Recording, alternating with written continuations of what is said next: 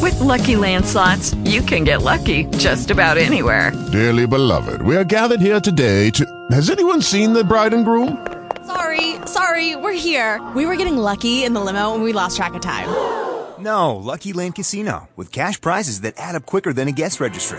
In that case, I pronounce you lucky. Play for free at LuckyLandSlots.com. Daily bonuses are waiting. No purchase necessary. Void where prohibited by law. 18+. Terms and conditions apply. See website for details. This is the Mike Heller Show. Brought to you by White Claw Hard Seltzer. Made pure. Everyone loves White Claws.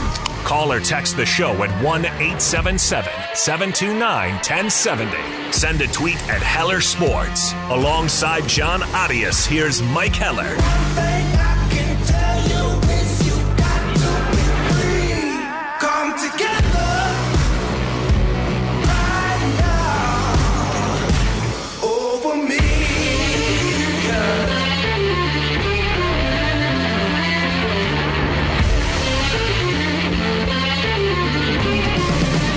Welcome into the Mike Heller Show. It's presented by White Claw Hard Seltzer. My name is Mike. John Audience sits to my left. Hello, John. Hey, fellas, what's up? So yesterday, we kind of thought, with Commissioner Manfred's statement, the framework of an agreement is in place. You're thinking, and Bob Nightingale and others, said that we'll have an agreement. It would appear hammered out by Friday.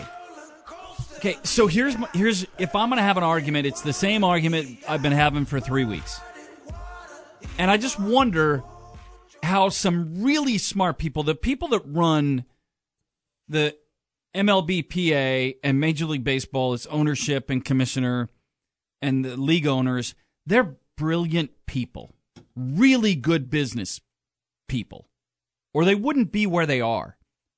This has been so mishandled from a business sense, because what are you trying to do in business? You're trying to make your customer, your consumer, happy. You want them to want your product. You want them to feel good about wanting your product.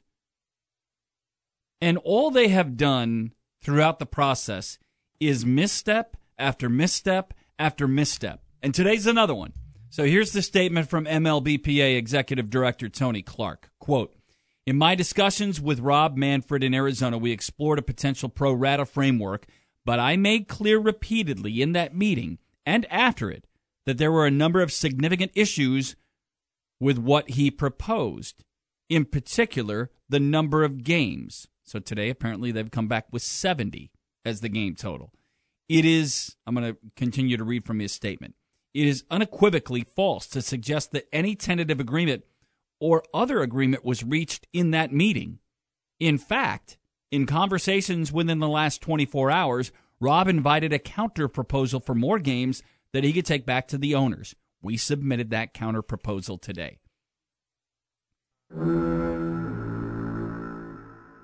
I just want them to shut up. Just shut up. You don't have to negotiate this in public. Figure the crap out. Stop sharing your bitter back and forth. Yesterday was a good day. And today it's just countered. Today they just throw that crap out there. And you know what it does? And I said this from the very beginning. Just step away from it and tell me when we have an agreement.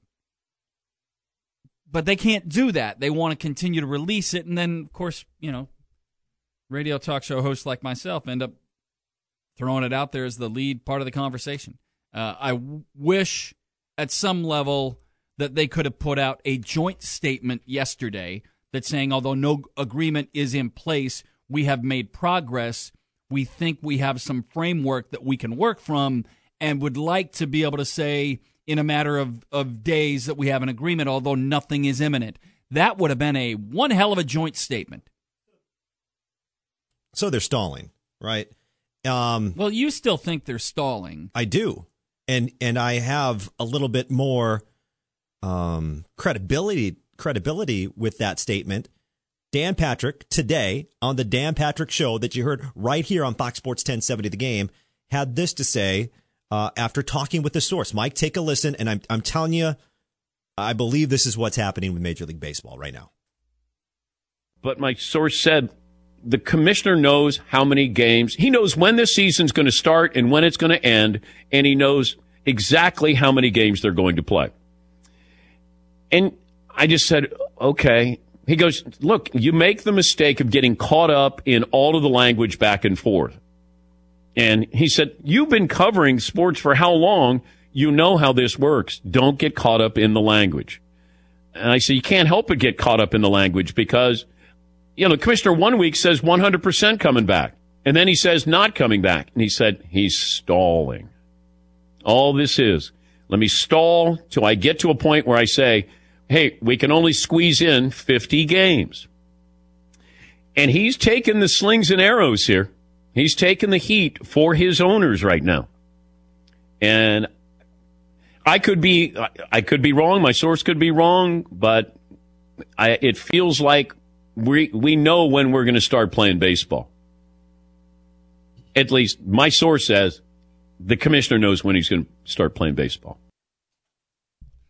So if that were the case, they're going to start playing baseball almost the same day that the NBA is going to start. Late July. Yeah. Which between 19th and 31st, I think, is what's going to happen. Well, yesterday was the 19th. Right. Right? But and that's 60 games, gives you 10 off days-ish. Right. Unless, I guess the reason I still include the 19th is the scenario where they lower it for some reason. They go back down to 50. Right. So I think they're trying to milk another 10 days out of it to start almost simultaneous to the NBA, which is July 30th. If indeed that's the plan, and the ownership groups have said to the commissioner, you need to fall on the sword for us because this is how many games we're going to play, so this is when it has to start. So you got to whatever tactics you want to use, this is what you have to do. You work for us. And trust me, that's the one part of this that we all know. The commissioner works for the owners. And under that umbrella is in the best interest of the game. But the best interest of the game is determined by its 30 league owners. So if the owners say, hey, Rob, you work for us. This is how many games we're willing to play. The players will not win this. This is how many games we're going to play. So that means we have to start on July 30th or thereabout. So by whatever means necessary, we sign your paycheck. Get us to July 30th. I believe it, Mike. I believe it. I believe that the owners told that to Rob Manfred, and they said, you know what? Whatever needs to be done, back and forths. Are you going to look bad? Yes. But whatever you have to do, we ultimately can dictate this season whenever we want. But we got to make it look like we went back and forth. We got to push it back as late as we can. So how are you going to do that? Make it look like you're doing certain things. Make it look like we're trying to get this done. Make it look like.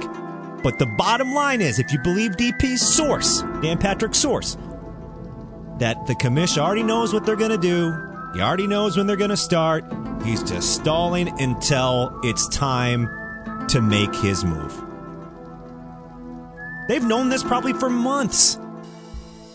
No way. Hey, back in March, there's no way we're going to be able to play 100 and some games. We're not going to do that. Now I'm taking it a little deeper. I don't know the exact date, but the point is they know the date now. Earlier today on the Dan Patrick Show, a source that may or may not be familiar with MLB negotiations. Right. Yeah. May or may not. So the whole concept is yesterday there was very hopeful news. I'm not saying today it just fully flies in the face of that. But one of the other things that it seems to be apparent is that one of MLB's, not MLBPA's, but one of MLB's mouthpiece national voices is Bob Nightingale. Nightingale had a lot of information yesterday and was of the mindset that an agreement would be hammered out in the next 24 to 48 hours and that the season would begin here and they would play this many games. So Nightingale, he's not getting that from Tony Clark. You remember we were talking about all this with Ed Werder and Favre and the family night, all the stuff going on in Green Bay. Ed Werder was the Favre camp. Seems to me that Bob Nightingale is getting MLB sourced information, and Tony Clark is doing all his stuff on his own from the MLBPA.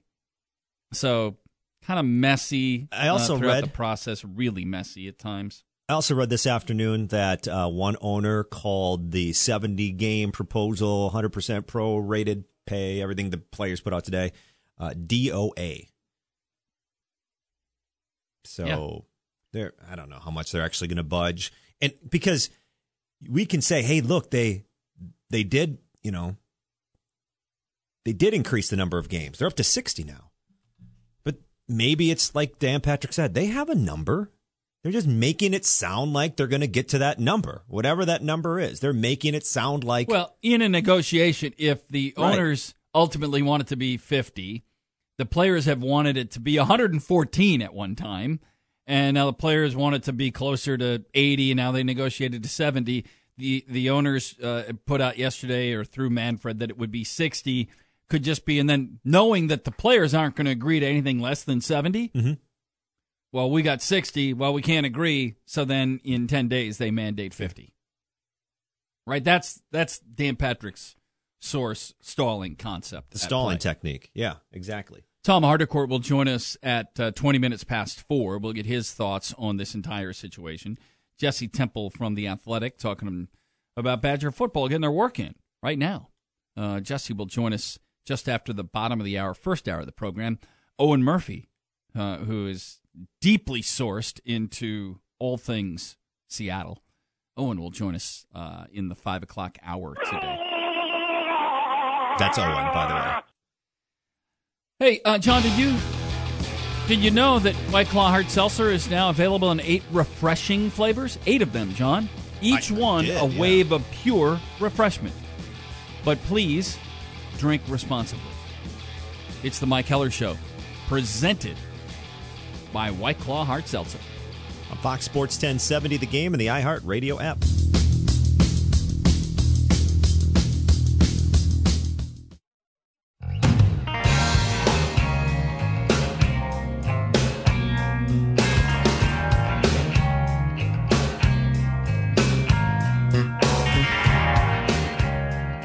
So, all winter long, actually it's not even winter, all late fall long on the the calendar, because autumn goes until December 20th or December 21st. Then you have the winter solstice. This Saturday, John, is the summer solstice, the longest daylight day of the year, Saturday and Sunday. This year it's on the 20th, which is Saturday. So we're reaching the summer solstice. So all year long, I look forward to the longest days of the year. In other words, this is my favorite week of the year. There is the most daylight this week out of any week of the entire year in the Northern Hemisphere. I despise, it's a little strong, but it's pretty much true, the shortest day of the year. I know it's only 5 days out from Christmas when that happens, but essentially what we are this week, John, is at the midway point. We are coming up on next Tuesday, we're the farthest away from Christmas behind and Christmas ahead of us. Right in the middle. We're halfway through. But I want to enjoy what the summer solstice is. I want the longer days. So I have self-red carded myself for tomorrow's show. Okay? I didn't know if you were aware. I was not. Yeah. So I've self-red carded. Wouldn't it be awesome if a player playing soccer could carry his own red card and just hold it up in the air when he was done? I'm out. NBA's giving the players an opportunity for a self-red card, apparently. So I'm red carding myself for tomorrow's show in honor of the summer solstice. And the Mike Heller Show is presented by White Claw Hard Seltzer. White Claw Hard Seltzer made pure 5% alcohol with a hint, John, a hint of fruit flavor. Please drink responsibly. So it's a red card for me tomorrow. What do you think of that? I called it, I said summertime last night, and my daughter was quick to point out it's not summer yet. Not summer. It's not summer yet, Dad. Sunday officially, right? Yeah. Sunday's the first full day of summer. So this doesn't count. This is spring. So the first full day of summer is Father's Day. Why does everybody have spring? It's 85 degrees. It's springtime. Yeah, I think they ought to redo our seasonal calendars. Okay, so I mean this is easy. You ready? June 1st. So December, January, and February are winter. December, January, and February are winter. March, April, and May are spring. June, July, and August are summer. September, October, November are fall. Simple? There. We've just, in 30 seconds or less, we've just reworked the calendar seasons. Next, Major League Baseball. How many games can we do? We can do 70. 70 games? How many postseason this teams? Year? This year. Okay, not permanent. Okay, this year, 70 games. I'm fine. Go ahead and expand it because the players want more playoff money for players. So we'll go to 16. Okay, done. We're done on October 30th. Okay. NBA, we're good with what the NBA is doing? Yeah, I would make this subtle change. After this season is done on October the 12th, I would start on Christmas Day, 25 days into winter. I would start on Christmas Day, and I would finish the NBA season end of July, first week of August. Okay, got that one done. NHL, you cool with that? NHL's cool. Okay, you could have the NHL in 2 hub cities every year. Okay. It's wrong. Nice. All right, and finally, NFL. We're good to go for just a normal NFL season? Not so fast, Dr. Mike. Fauci. Come on.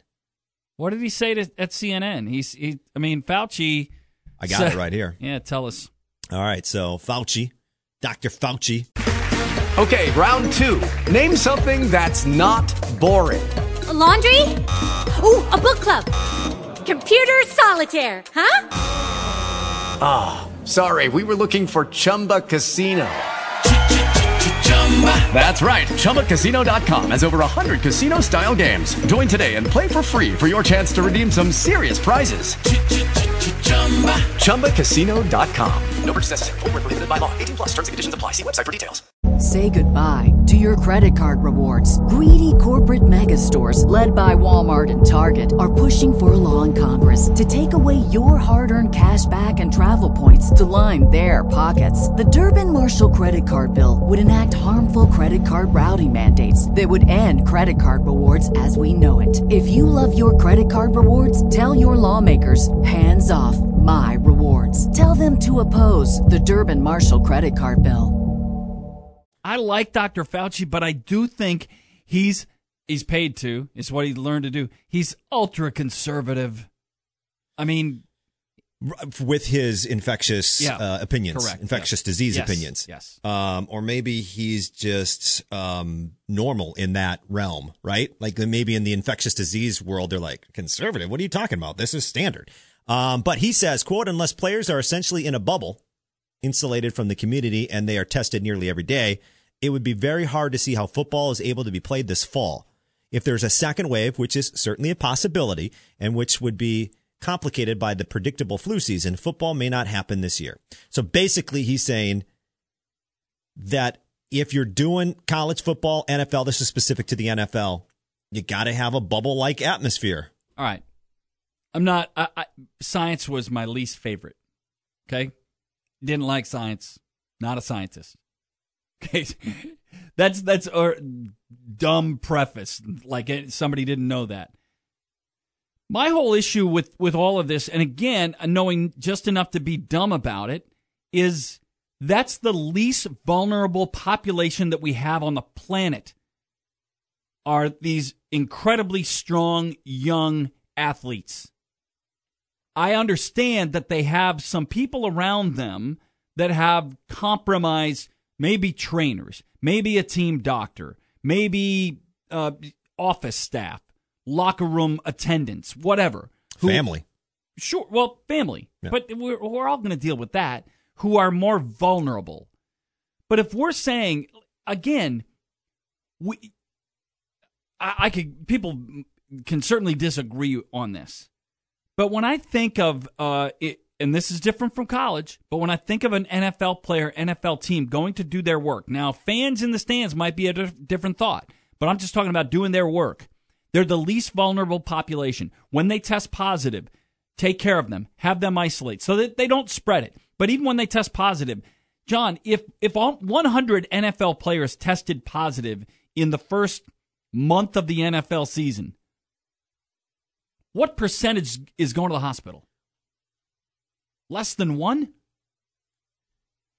So there's two things I think to unpack here. You're not going to answer that? I don't. I have no idea. I mean, I have no clue. Yeah, but I mean, simply put, it's not a vulnerable population. The 20-somethings who are strong and athletic get the Rona. They're not going to the hospital. Okay, they just don't feel good for a few days. Two things to consider here. Fauci addressed this specifically on the Dan Patrick Show. I didn't pull that soundbite, but basically his reaction to that is, yes, athletes for the most part should be fine. You know, some will get it not at all, some will get a little bit, some will get it pretty bad for 2 weeks, and a very small percentage will get it ultra bad. And his whole point is once again the larger point. He said, but it's not about you, it's about us. You know, his point was it's not just about you individually.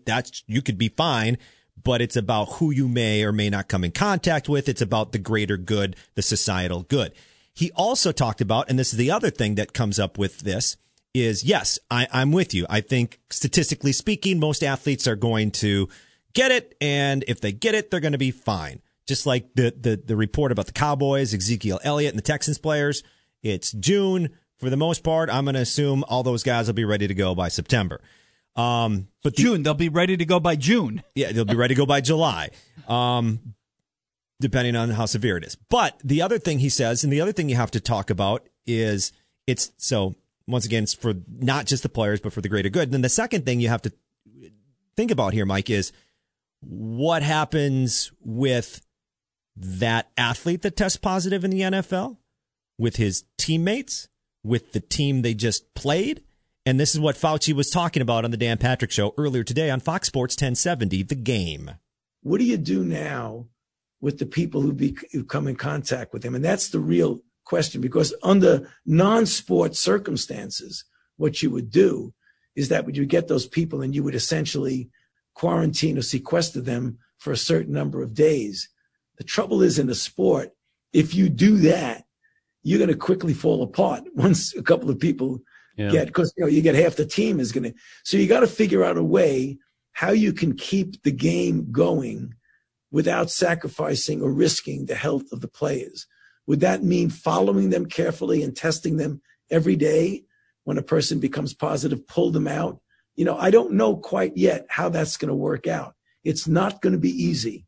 But listen, I'm not a doctor. Good thing we always preface a statement by saying, I'm not a brain surgeon. I would think what you would do is you would quarantine Aaron Rodgers for 2 weeks, or whatever the recommended guideline is at that time from the infectious disease specialist, and you would test everybody. And if everybody tests negative, I think you would proceed, but you'd have rigorous testing from that point on. I mean, I would hope you'd have rigorous testing throughout the entire season. And I think that's how you would move on. I don't think you would quarantine an entire team. Now, the issue with that, too, Mike, is just because Aaron Rodgers, for example, got it and nobody else got it doesn't mean that Aaron Jones won't show results being positive in 3 days, right? And then the issue with that is Rodgers tests positive on a Thursday. Everybody else is clear on a Friday. You play the game on Sunday. Then Jones tests positive on Monday. You know what I mean? But wouldn't you think that's how most sports leagues, including the NFL and college football, will handle it? If somebody gets it, well, then you're out, but everybody else, then you have to test everybody, and including the team you played, including all the staff, including all that. So somebody's going to say, Mike, you do it every day. So can I be an idiot for a second? I guess so, but Mike, you do it every day. Hey! So they test positive. Well, now you don't have Aaron Rodgers for 2 weeks. Why? What if he tests? Why? Because then he'd be out and you'd run the risk of the entire team getting sick. Okay, and the risk is that people get sick, and now instead of losing Aaron Rodgers for, I'm seriously answering this. Instead of losing Aaron Rodgers for 2 weeks, well, then now Aaron Jones has it. Maybe he comes down a little worse, and Devontae Adams has it, but he's not so bad. I guess my point is, Bakhtiari gets really sick. I told you I was going to be an idiot about this for a moment. But why half the roster is sick. Okay, And at what point do sick players not play? Under the coronavirus, we're going to isolate them. We have taken an abundance of caution. Correct. But what if we just treated it like the flu? Hey, if you don't feel good and you really can't go, then you really can't go. But if you've tested positive and that you're would be asymptomatic, an awful look for the NFL. Awful look. Right. Aaron Rodgers tests positive for COVID, will play on Sunday. Are you kidding me? I told you I was going to be an idiot for a moment, but it's only an idiot because we have. Can you believe the backlash they would get? We've all been pushed in this direction. What if we treated it like the flu? So-and-so on the injury report on Friday was out with the flu, didn't practice, but we think he'll be ready to play on Sunday. Well, I think the issue there, and I'm not trying to take sides, but I think the issue there was if you treated it like the flu, number one, it would look awful that the NFL doesn't care about their athletes just appearing alongside other people that they could spread it to. Yeah. Then those players would go out and then... because 200,000 people have died from it. That's why. Sure. And 180,000 of those people have been age 70 or older. Well, I still like old that number. I know, but I still like old people. I do. You do too. Yeah. I'm not saying you don't, but I'm saying I don't know why that. Really love my dad. Right. Okay? Exactly. He's an old guy. Yes, exactly. Same with my mom and my dad. They're older now. I love them too. Oh, well, thanks. So I think that's why. I guess my point, and I'm only saying this a little bit as devil's advocate, and another way as somebody that is so completely frustrated with what we have encountered worldwide. But if John, I asked this rhetorically before. We don't have an answer for this. But if 100 NFL players tested positive, and let's say we know the answer. Let's say 100 tested positive in September, and none of them got sick enough to go to the hospital. We're really shutting it down because people are getting asymptomatic test positives or light symptoms, or they actually have a flu that knocks them out for 4 or 5 days where they're in bed at home. Like I had the flu when I went to the Rose Bowl, that flu, which could have been COVID. Even though it's ahead of the timeline, the way I felt, and I was out for 3 days. And then guess what? It could have been. I was fine. What if it's that? What if we go through the month of September and 120 NFL athletes test positive and not a single one has to go to the hospital? And every time then somebody gets sick, we're going to isolate them for 14 days. And at some point, if we have over 100 tests, we're just going to shut it down. And not a single one of them ever goes to the hospital because of their symptoms. Well, I'm not sure they would shut it down, but I mean, yeah. I think Fauci is, I like. Right. I don't agree that Fauci, well, listen, I don't agree with Fauci. He knows way more than I do. I don't see the season being shut down because of this. I think that it goes back to what he was saying. You just have to have in place your protocols. And yeah, you may look back on the protocols in 5 years. Yeah, I'm going to look at the that's kind of what I'm doing. Yeah. Is I'm 5-yearing it or even 1-yearing it and saying, you remember when they would isolate all these people because they tested positive even though they didn't have a symptom, and they would keep them out for 14 days, and then but not a single one of them ever went to the hospital, like their symptoms were minor or none at all. I think it gets back to... Hey, listen, there's a frustration level that's built into what I'm talking about. What does it get back to? Just gets back to trying to reduce the spread. I think, ultimately. Maybe. That's why you would probably have Aaron Rodgers out for 2 weeks. So Badger football is back working on campus, getting some things ready to go. Jesse Temple, theathletic.com. He is our guest Thursdays. And that happens next as we continue. This is the Mike Heller Show. It's presented by White Claw Hard Seltzer. On Fox Sports 1070 The Game and the iHeart Radio app.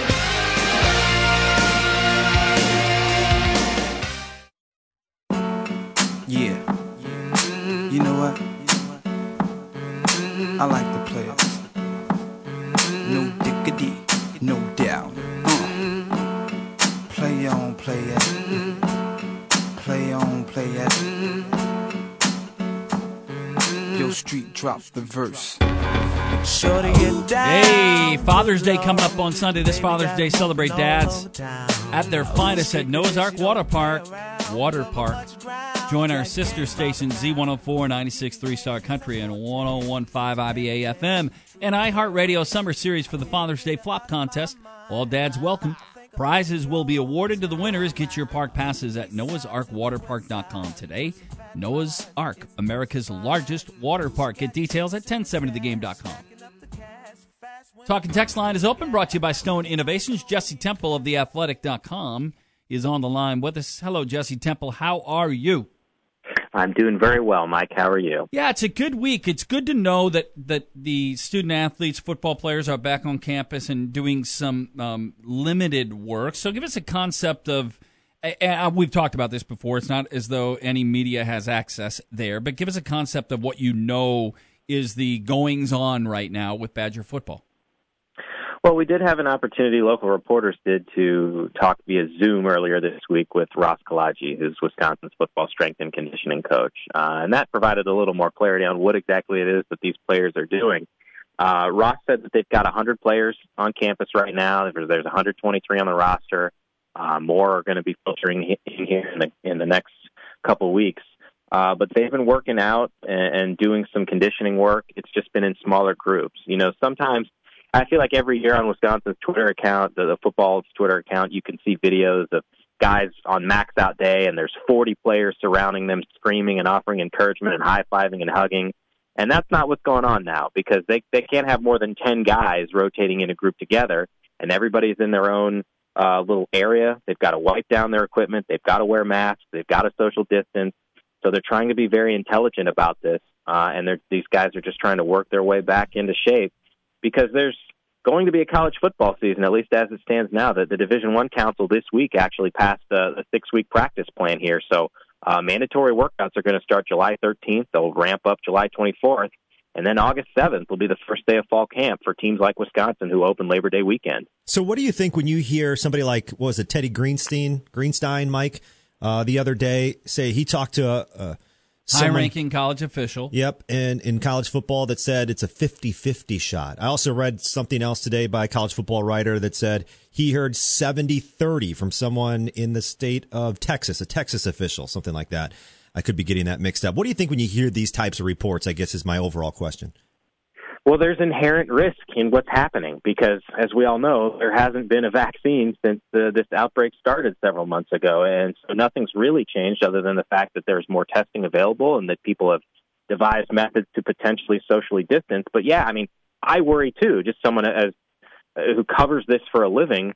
You look at what happened, say, at the University of Houston, for example, and they had so many players that tested positive for COVID-19 that they had to halt the off-season workouts. And so, you know, if something like that happens, obviously it's going to significantly hinder the ability for a season to happen. And so right now we're just sort of waiting and seeing. These schools are testing players and coaches.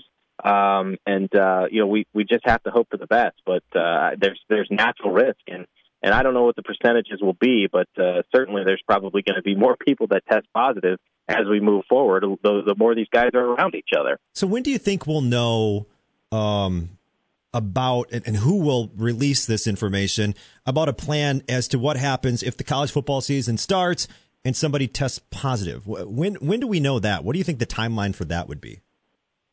I really can't say right now. I mean, it's good news this week that the NCAA at least has a plan devised for what an off-season and preseason camp will look like. You know, I think it would depend on the circumstances, right? I mean, we see schools right now that release information daily, really, depending on what school you're following, that says we've tested X number of players, this many players tested positive, or they're symptomatic or asymptomatic, and they're in quarantine now, and so I think schools are trying to figure. Judy was boring. Hello. Then Judy discovered ChumbaCasino.com. It's my little escape. Now Judy's the life of the party. Oh, baby, mama's bringing home the bacon. Whoa, take it easy, Judy. The Chumba life is for everybody. So go to ChumbaCasino.com and play over 100 casino-style games. Join today and play for free for your chance to redeem some serious prizes. ChumbaCasino.com. No purchase necessary. Void where prohibited by law. 18+ terms and conditions apply. See website for details.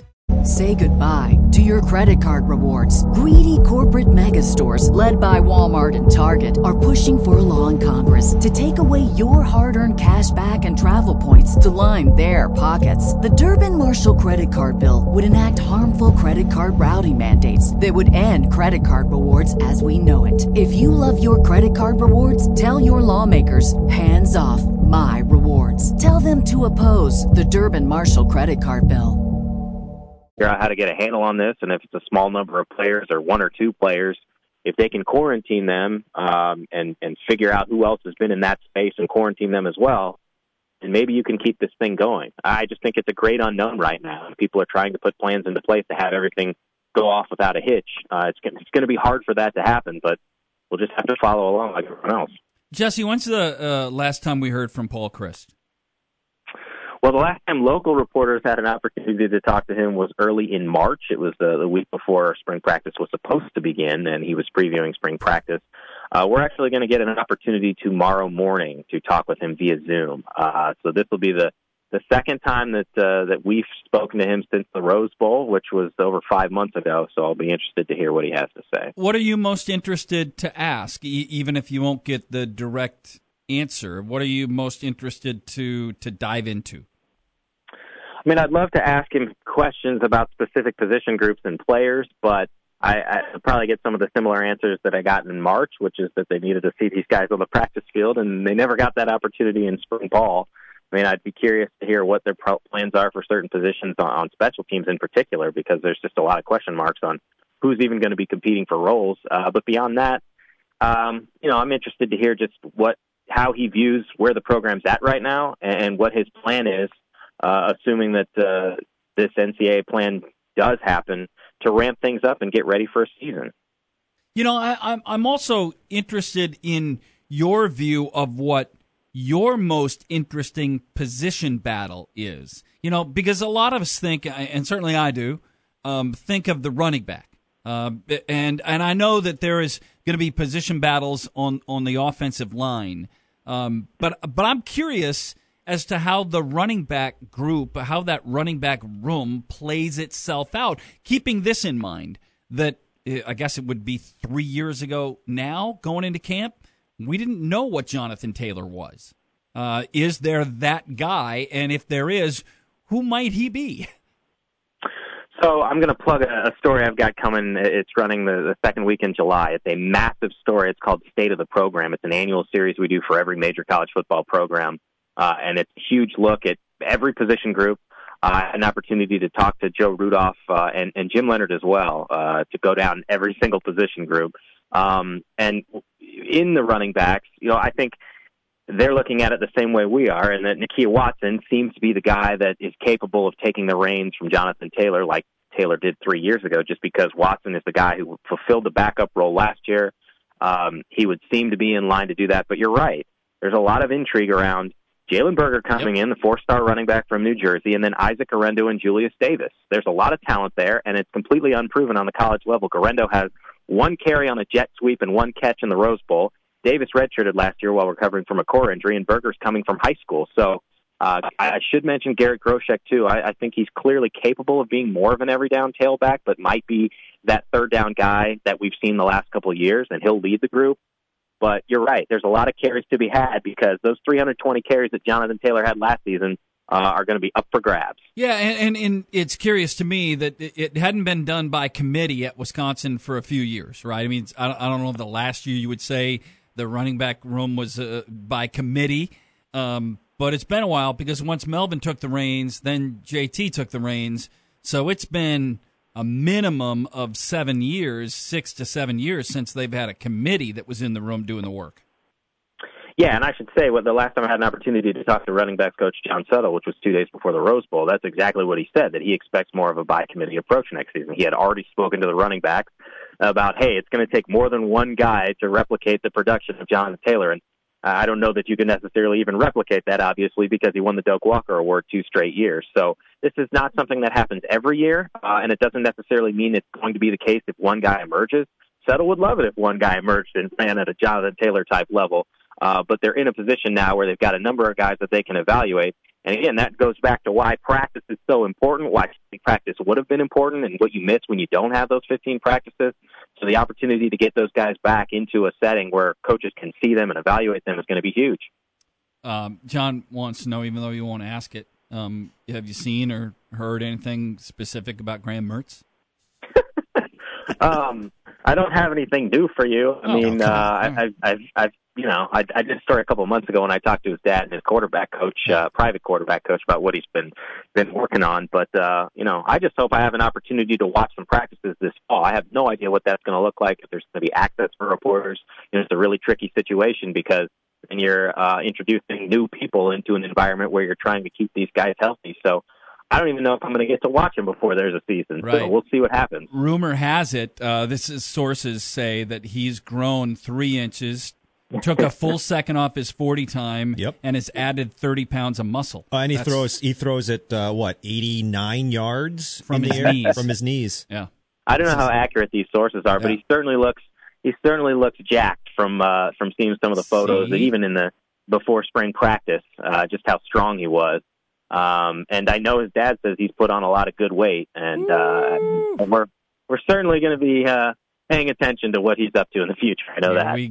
Here we go. Yeah. All right. I know you plugged a little bit earlier, but plug again. What do you got coming up, and what's the big story you got that you just plugged again?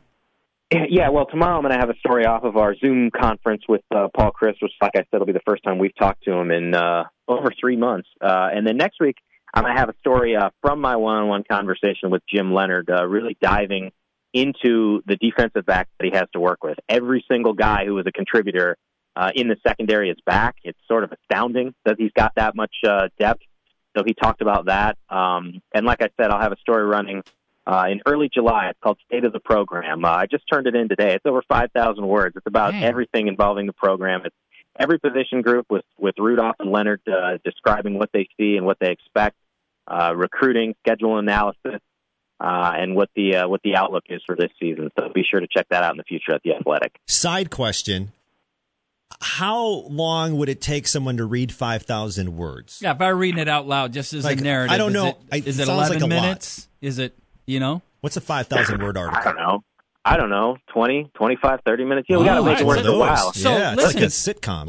What if we booked you on the show after the article was out for you to just read the article, like an audio book on tape? Like a podcast. I think I might fill your entire show. So, if you're hurting for summer content from the 3 to 6 block, we can I'm negotiate. Here for you, Mike. Yeah, I like it. Side question. So it takes 20 to 30 minutes to read. How long does something like that take you to write? Just about that. It took me more today. It takes a while, but that's why we spend a lot of time putting these together and setting out a plan, and we've been running them for a bunch of other schools as well. So Wisconsin's Day will come soon, and I hope Badgers fans check it out. All right, very good. Jesse, we appreciate it as always. Thank you. Thanks, guys. Take care. Jesse Temple, theathletic.com. All right, so I did my over-the-top frustration with the Rona and my idea on just let them play. They're going to be fine. Let them play. Elicited some response. Jeffrey said, because it's the most deadly, contagious virus we've ever known. I get what you're saying, Heller, but the above is why. And then True North Yoga tweeted at me and said, wow, you are cold-hearted. Ice in the veins, not just about hospitalization, hashtags, post-effects to health. Stay safe, dude. I agree with True North Yoga and Jeff. You are cold-blooded, Heller.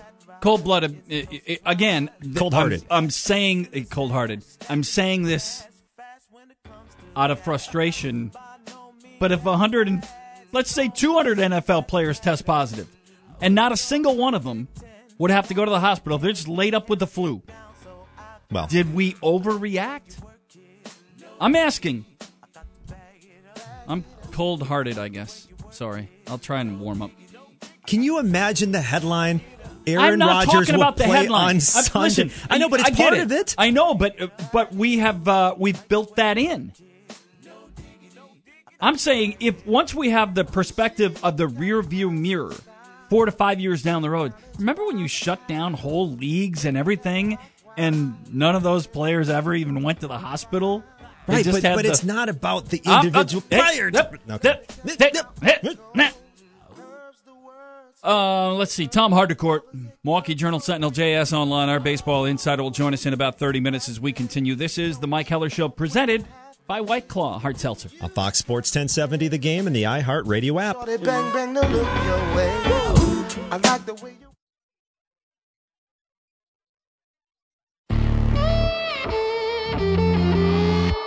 This is the Mike Heller Show.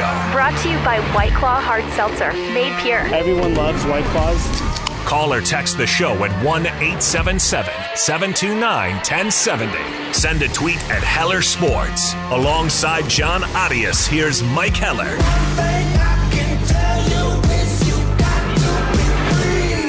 Come together.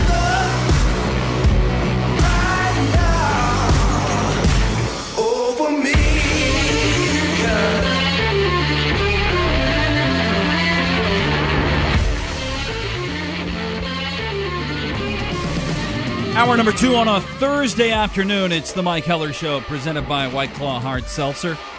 Tom Hardecourt joins us in 20 minutes. Major League Baseball has more rhetoric, more back and forth being floated out there today that is not productive. We'll leave it alone for now. We'll visit with Tom about that in less than 20 minutes. Owen Murphy will join us in an hour. Who? As Owen Murphy. Who are you with?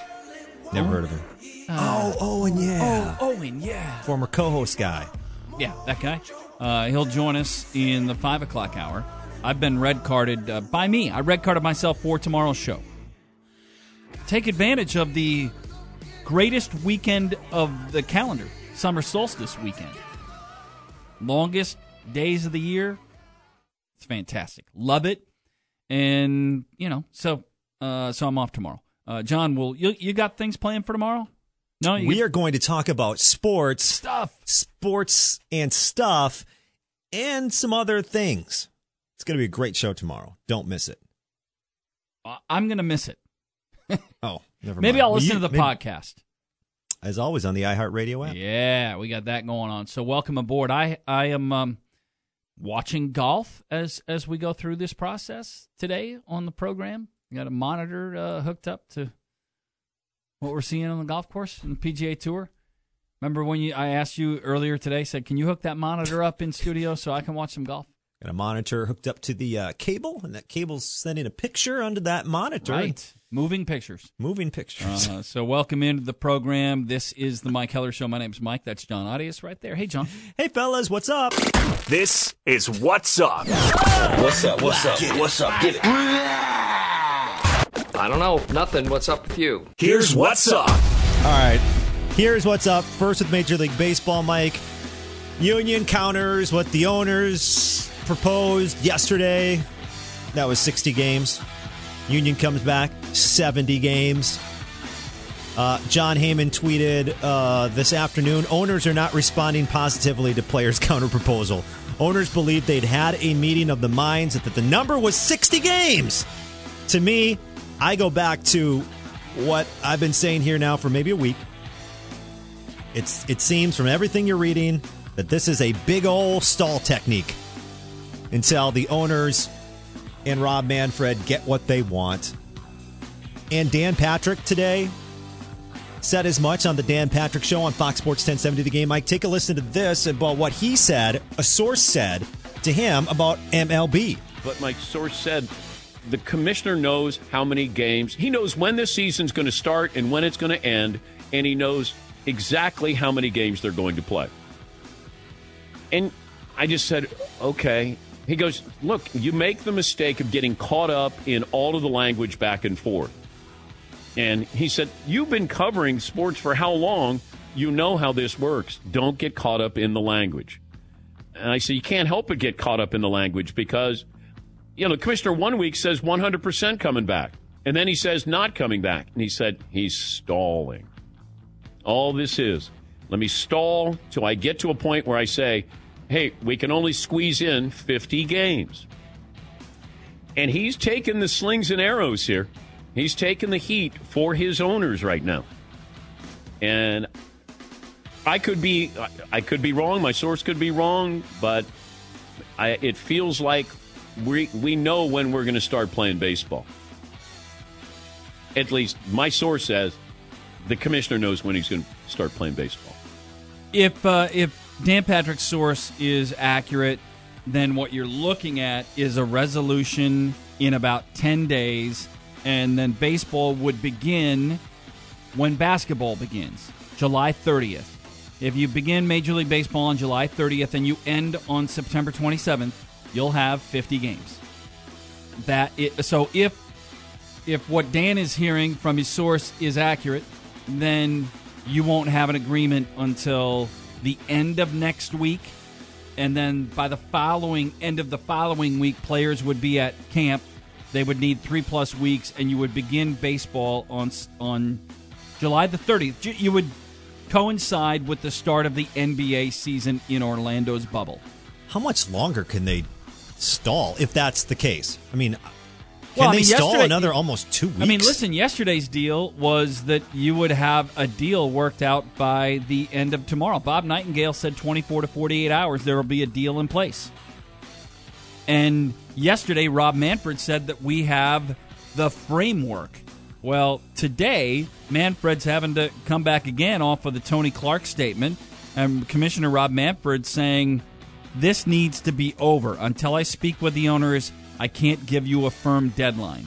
Manfred's take on the meeting with Union Chief Tony Clark, and Clark's assertion that Manfred only offered a proposal, quote, I don't know what Tony and I were doing there for several hours, going back and forth and making trades if we weren't reaching it. Hello, it is Ryan, and I was on a flight the other day playing one of my favorite social spin slot games on ChumbaCasino.com. I looked over at the person sitting next to me, and you know what they were doing? They were also playing Chumba Casino. Coincidence? I think not. Everybody's loving having fun with it. Chumba Casino is home to hundreds of casino-style games that you can play for free anytime, anywhere, even at 30,000 feet. So sign up now at ChumbaCasino.com to claim your free welcome bonus. That's ChumbaCasino.com and live the Chumba life. No purchase necessary. VGW. Void where prohibited by law. See terms and conditions. 18+. Say goodbye to your credit card rewards. Greedy corporate mega stores, led by Walmart and Target, are pushing for a law in Congress to take away your hard-earned cash back and travel points to line their pockets. The Durbin-Marshall credit card bill would enact harmful credit card routing mandates that would end credit card rewards as we know it. If you love your credit card rewards, tell your lawmakers, hands off my rewards. Tell them to oppose the Durbin-Marshall credit card bill.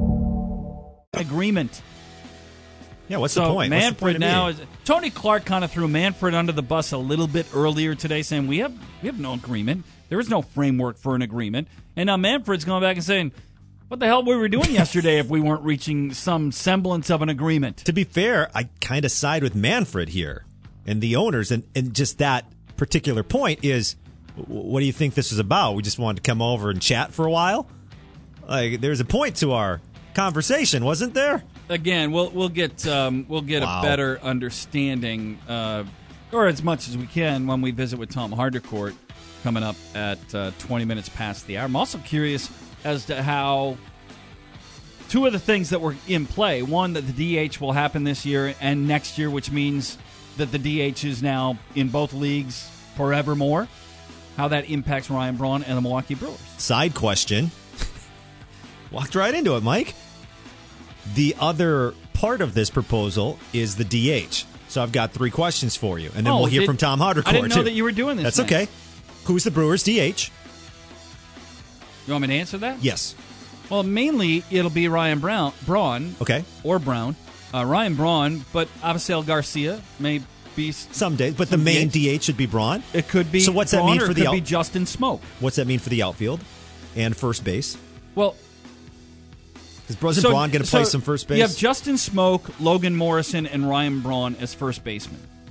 You have Avisail Garcia and Braun maybe splitting some time in the outfield, but mainly I Garcia's think to the outfield, Braun's the DH, and Smoke is first. But Smoke and Morrison are both Smoke's a switch hitter, Logan Morrison's a left-handed hitter with power, and Braun. So you've got a right-handed hitter in Braun, a switch hitter in Smoke, and a left-handed hitter in Logan Morrison. You got a 3-for-1 first base and DH, so 2 of the 3 are in the lineup daily. Yeah, okay. And then what's that mean, last question on the DH, What's that mean for Braun in Milwaukee? Last year, the deal. Does this help extend his time in Milwaukee, or is this it? Yeah, it's a good question, and rather than me, I'd rather hear what Tom Hardercourt thinks of that question rather than what I think. How's that? Okay. Well, we'll ask Tom Hardercourt. Will you remember? No. Hey, Mike, remember how much crap we give the SEC and Alabama for their horrible non-conference schedule? We have for years, and deservedly so. Well, guess what? I saw this tweet today after Ohio State and Alabama agreed to a home-and-home series. Remember, the Badgers and Bama have a home-and-home series starting, I think, in 2024, yes. So then somebody, an SEC guy, laid out Alabama's home-and-home football series schedule starting in 2022 and going to 2035. I'm just going to name some of the teams they're going to be playing. Texas, USF and Wisconsin, Florida State and Wisconsin another year, West Virginia and Florida State, West Virginia and Ohio State, Notre Dame and Ohio State, Georgia Tech, Oklahoma and Arizona, Virginia Tech. These are all part of the non-conference opponents for Alabama from 2022 to 2035. Am I allowed to give Alabama a round of applause for actually upping its non-conference schedule, or is there something? Am I missing something? Well, the problem is part of it is an SEC issue because they only play a conference game, so that means they're going to play 4 non-conference games, and 3 of them are going to be soft. 2 or 3 of them, and 3 of them are going to be soft. In most Florida years. State, Wisconsin, Notre Dame, Ohio State. It's been a while since Florida West State's Virginia. been anything. I know, but still. So this year, just in the interest of fairness, this year it's probably crap. They'll face Southern Cal to open. Okay. Then Georgia State. 2 weeks later, they'll play Kent State. And then later on, they'll play UT Martin. Yeah. So, yeah, I'm looking more to 2022. 3 of the 4 typically have been really soft. And, you know, Nick Saban will stand in front of the podium and say, look, we play USC, we play in Wisconsin. He doesn't sound like that at all. I mean, that they're playing somebody every year. Yeah, they're playing 1 somebody and 3 nobodies for paydays. Well, yeah, but I'm talking long term. You can't just flip around and say, hey, we've got... all I'm saying is that this is more of an SEC we got Michigan issue. next year. Why don't they play non-conference games? I don't know, because they want all their wins against the non-conference. They want to be able to schedule those So in other words, opponents. when they play those 4 non-conference, they're playing a third of their schedule against nobodies, and one of those 3... Yeah, but my point is they're changing. It's changing. Sort of. There are some big-time college football blue bloods on that list for the next 15 years almost. Right, and you know why they're scheduling out that way? It's because Saban will be gone. He won't have to deal with it. No. And it'll be Dabo Swinney's problem. What do you think about... prediction. Fauci telling CNN about the NFL this year. You really want me to go here? Unless players are essentially in a bubble, insulated from the community, and that they are tested nearly every day, it'd be very hard to see how football is able to be played this fall. If there's a second wave, which is certainly a possibility, and which would be complicated by the predictable flu season, football may not happen this year. And here's my response to that. Wouldn't your protocols for testing, I mean, you'd have to have rigorous testing. Wouldn't your protocols negate that? Like, you would still have a season, just that if Dak Prescott got COVID, he'd be out for 2 weeks. And if anybody else got it, you just have to put him out. Like, that doesn't mean there wouldn't be a season, right? Well, that's what confuses me. Like, yes, there could be a second wave, but, I mean, there's not going to be any fans. I mean, I think I've kind of come to that conclusion. Or limited fans, if any at all. So why wouldn't you be able to play football if everybody got tested? Because it part of that depends on what that testing and protocol is. So let's say if you had direct exposure, let's use the most common name here, Aaron Rodgers tests positive. So the day before, they're in meetings with Jordan Love and... with their socially distanced guidelines that the NFL probably puts out with face masks and everything else, but just saying yes. Sure, yeah, so Colin Kaepernick is in the quarterback meeting room, and Jordan Love and Boyle. And your head coach, Matt LaFleur, are they all quarantined? Because in our work environment, if you test positive, because we're working in the studio even though we're socially distant, there's a fair chance that because I have direct exposure to you, that I'll be quarantined as well. The NFL's policy is going to have to be subtly different from that. They're going to test every day, and if they're testing every day, especially once you've been exposed, as long as you don't have your own positive test, you're not going to be quarantined. But that's a variation. It's going to get so messy, though. You're right. A little bit. It's going to get pretty messy. It could get pretty messy, but I don't know. I hope he's wrong. And finally, Mike, I saw this from SportsCenter, ESPN, talking about the one-and-done era in college basketball. And they wrote an article about this, the top 50 players in college basketball during the one-and-done era. That goes back to 2007, all right? So here's who they put out on their Twitter graphic, and I believe this is listed in order, I think. College basketball's top seasons of the one-and-done. Zion Williamson, number 1. Now, I don't know if the rest falls into line because they don't have numbers, but these are the seasons that they're listing. Steph Curry, 2008, Davidson. Wait, what? Steph Curry, Davidson, 2008 season. Anthony Davis, 2012, Kentucky. KD, 2007, Texas.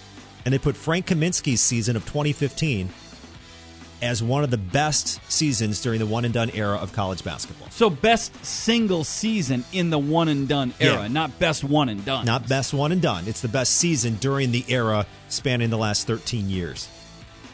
That's pretty awesome to see Big Frank listed up there next to Kevin Durant and Zion and AD and Curry. These are all stars in the league. I mean, listen, Frank was... It just makes me reminisce about that season and how great it was. We should watch that Duke game again. No, I don't want to watch that part of it, but... Man, Wisconsin had two NBA guys. National Player of the Year. Yeah. They didn't even have plays. They just played basketball. I was going to be negative, and I stopped myself. I don't know. It just made me think about how awesome Kaminsky was. I thought it was pretty cool that he was in the that list with those guys. And isn't it hard to figure sometimes how that translates to the next level? Because Frank hadn't translated to the next level. Right. And we've thinking, what a great shooter he is. He is a great shooter. Why hasn't that part translated to the NBA? I mean, we even talked about, would Frank have been a good fit in Milwaukee? Now, he's not the rim protector that Brook Lopez is. But Brook is Brook Lopez a better shooter? I mean, maybe he is. Maybe he's turned into a better shooter. Anyway, all right. Tom Hardecourt will join us when we come back. We'll get his perspective. And Bob Nightingale just tweeting out Commissioner Rob Manfred, quote, "We're at the same place. We want to play. We want to reach an agreement. We're doing everything necessary to find a way to play. Hopefully by agreement. Hopefully by agreement rather than a mandate." Tom Hardecourt is our guest next as we continue. The Mike Heller Show presented by White Claw Hard Seltzer. On Fox Sports 1070 The Game and the iHeartRadio app.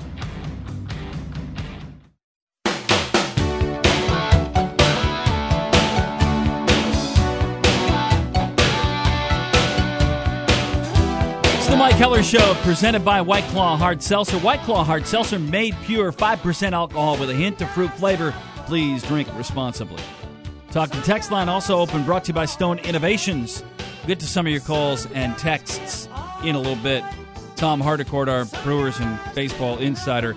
He is our negotiation expert. So, Tom, that's unfair. That's unfair to put on anybody. The rhetoric that goes back and forth yesterday, I thought, was the best news day in baseball since March. And then today, they sensed that we were being optimistic and said, no, hold on, reality. They're going back and forth today, throwing one another under the bus a little bit, huh? Yeah, so this is what I've decided, Mike, about when I'll believe that they're actually going to play baseball this year, that they'll have an agreement. This is when I'll believe it. When I'm sitting in the press box and I watch the pitcher throw the first pitch of the first game, upon which I'll announce, won't this bickering ever end? Yes, apparently it has.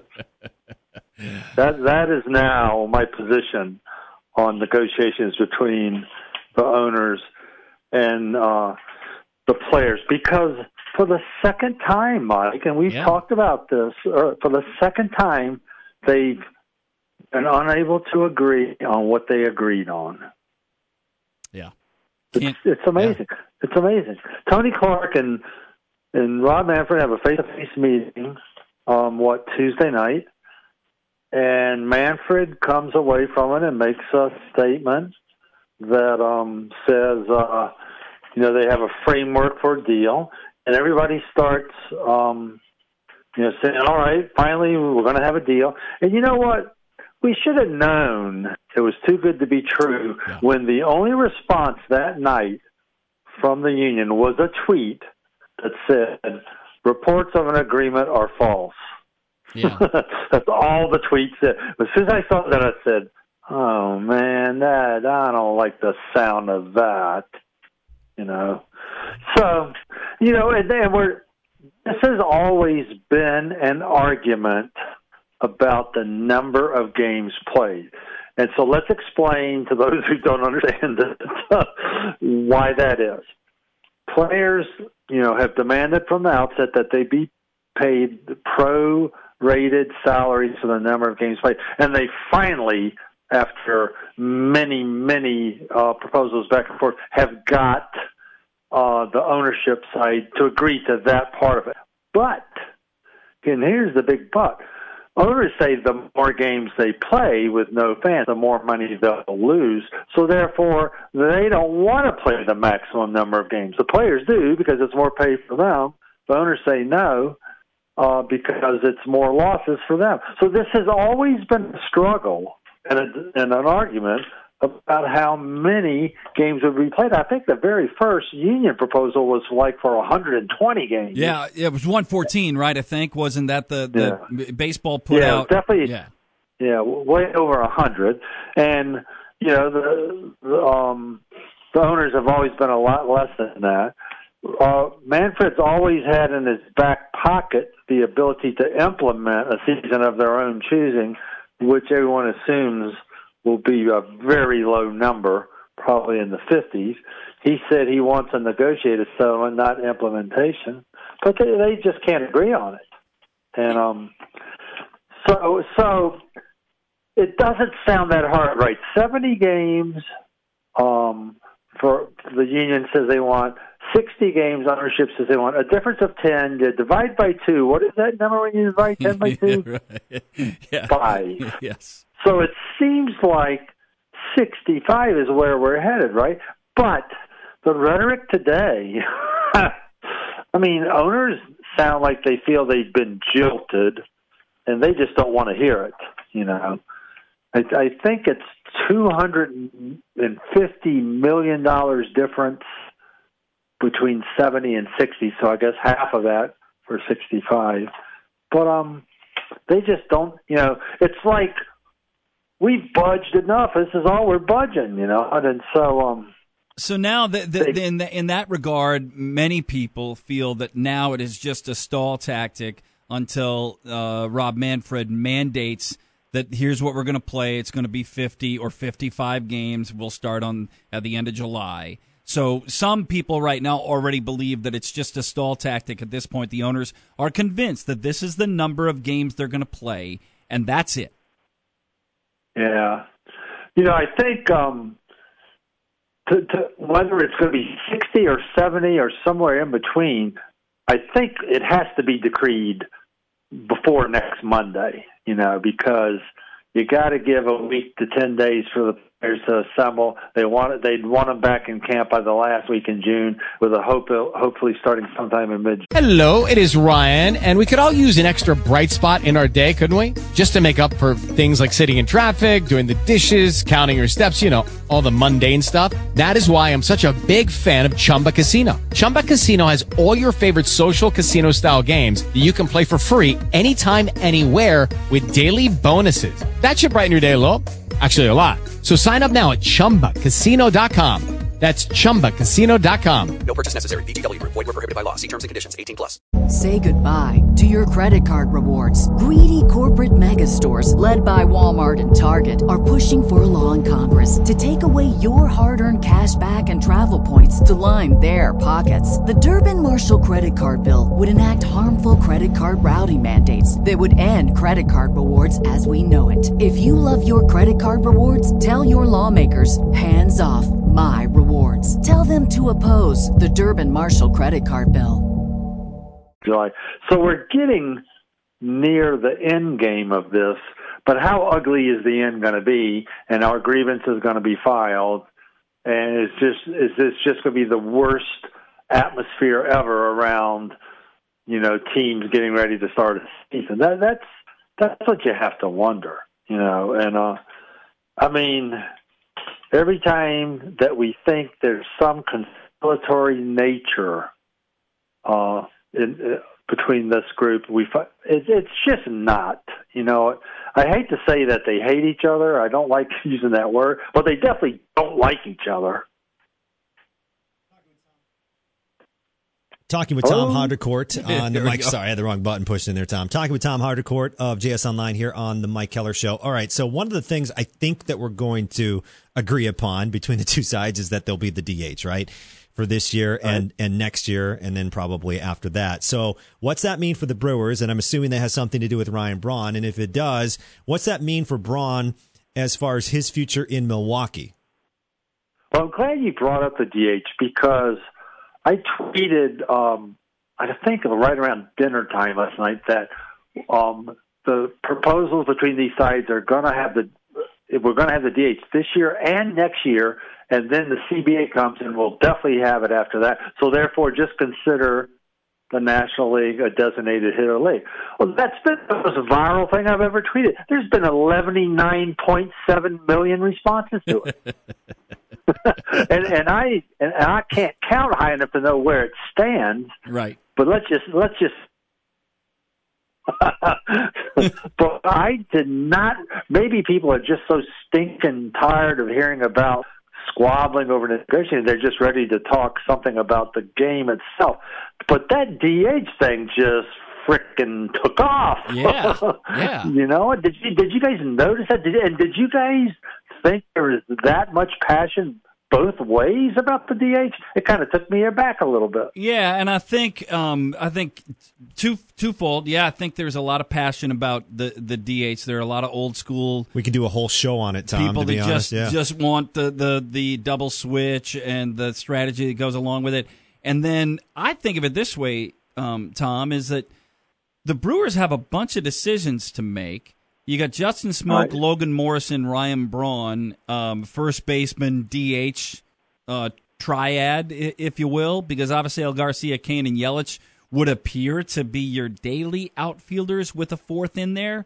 I mean, they can make some decisions on Smoak, Morrison, Braun, 3 for 2, right? First baseman and DH. Right. Hey, so before we talk Brewers specific, Mike and John, yay or nay on DH? Where do you guys stand? I'm yay, Tom, on the DH. I just think that the from an offensive standpoint, and we need more run scoring opportunities. And the pitcher is just not a capable hitter with rare exceptions. I say yay as well, Tom, because I mean, how long has it been since the AL had? It's been like 50 years or something like that. You mean the 1 year experiment that was put in place in the 70s? Yeah, I mean, we don't have this with any other sport where the AFC or NFC or the East or West and the NBA have like a different type of lineup or rules. Right, exactly. Well, let me just throw this out there. Whether I like it or not, I will tell you I don't like the two leagues have played by different rules, and I think it causes all kinds of hiccups in the postseason about who it favors and doesn't favor, depending on whether it's an AL or NL city. When the NBA gets to their finals, one conference can't shoot threes and the other cannot. Right. I mean, they don't play by different rules. Baseball's the only game that has different rules about the way the game's played in the two leagues or conferences. So anyway, so back to the Brewers. What would upset me if I was a fan is if I thought it hurt my team this year because it's going to be thrown in so quick with rosters already, players already signed and everything. But the Brewers, this should benefit the Brewers. You know what? They had no idea when camp was stopped exactly how they were going to get Ryan Braun at bats. And this guy's still a good offensive player.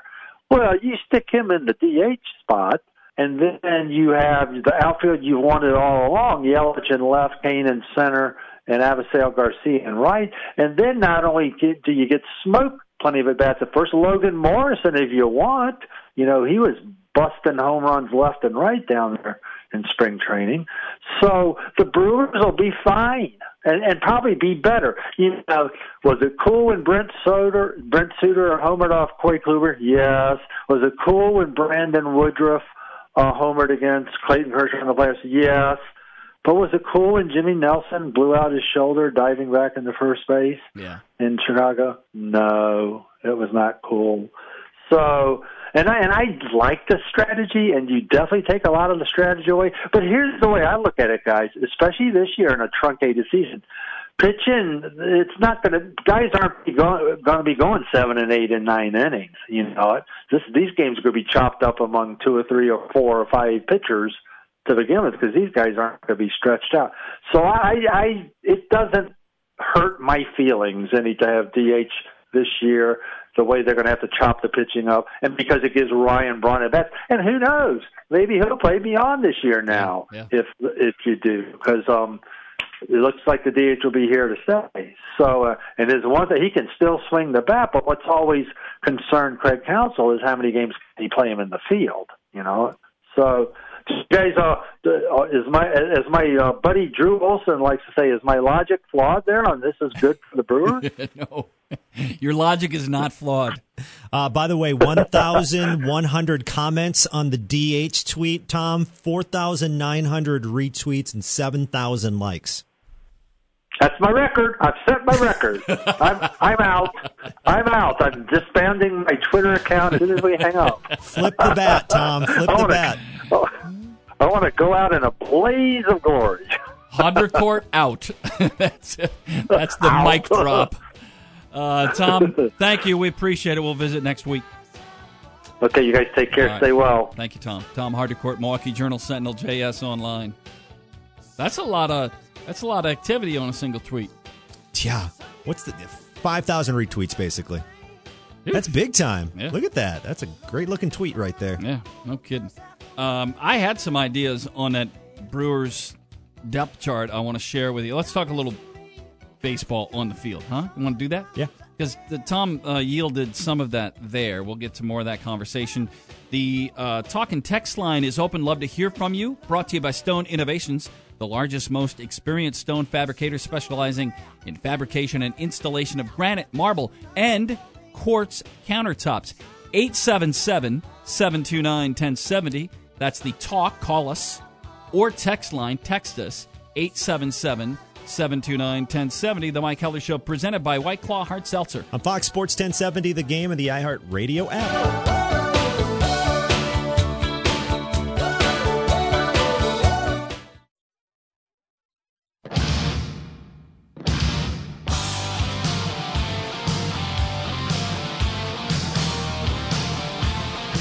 So I want to get to our Brewers conversation on some of the depth chart, I think, that will make itself into the game when there are games, and there will be games. I have no doubt about that. However, I do have a doubt that it will be reached with an agreement.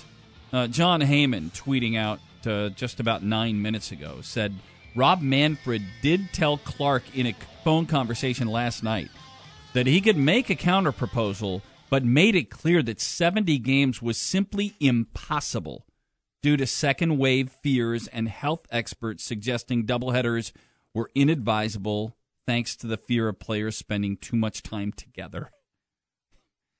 Some of this to me is laughable. That if you were at the ballpark to play a doubleheader, that with the players spending that much time together, oh boy, I don't know that you could do that. You might get more positive tests. What if the game goes extra innings? Come on, what the hell is going on? But some of this stuff is simply garbage. Simply garbage. But Fauci was on DP today. I don't have this cut, but one of the things he did talk about was that time frame. Like when you start talking about late October, that's when he said that's when the second wave is starting. So okay, I think it's plausible for baseball. Do you understand? I'm sorry. That's okay. Go ahead. I was just going to say I think it's plausible for baseball to say we don't want to push this back with fear of the second wave, and on top of that, it's cold in November. Significant in many parts of the country. Significant fear of the contract obligation they have with postseason money from TV networks. Let's cut to the chase. It is about money, and it's about doing everything they can to guarantee that money is not compromised. But the concept that says we should finish by the middle of October, it's like saying you can't play the back half of October for fear of snow. You can snow on October 10th. You can snow on November 10th.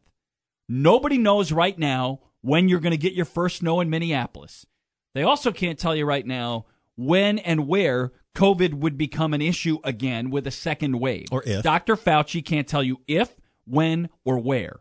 Now, there is a greater preponderance of possibility the deeper you get into autumn.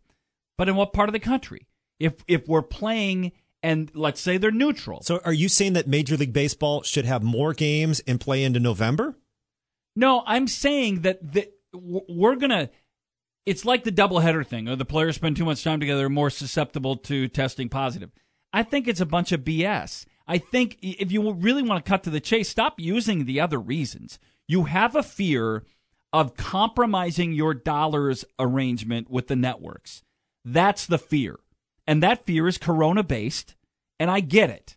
But don't tell me that you can't play doubleheaders because if players are spending that much time together, they're more likely to contract the disease. Stop. Or the virus. Stop. All you're doing is you're conflating the argument from one to the other. The owners don't want to play more than, let's say it's 55 games. That's what it's going to be. They're okay with 60, but when the players come back with 70 and full pro rata means that they're getting another whatever percentage is 70 over 60, full pro money or pro rata money. And in order to do that, they're going to have to play some doubleheaders. When Major League Baseball comes back and says, well, there's more fear of testing positive for COVID. It's kind of a BS excuse. Oh, yeah, no, I get it. I just don't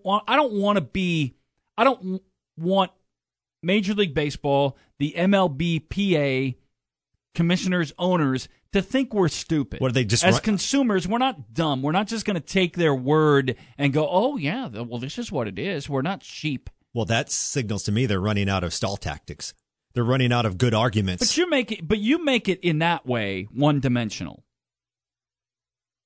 If you're in the stall camp, that means that your belief is that this is being fully dictated by Major League Baseball ownership, yes, and thus the commissioner's office, yes, and no issue on the other side that the players have no responsibility in this or the MLBPA.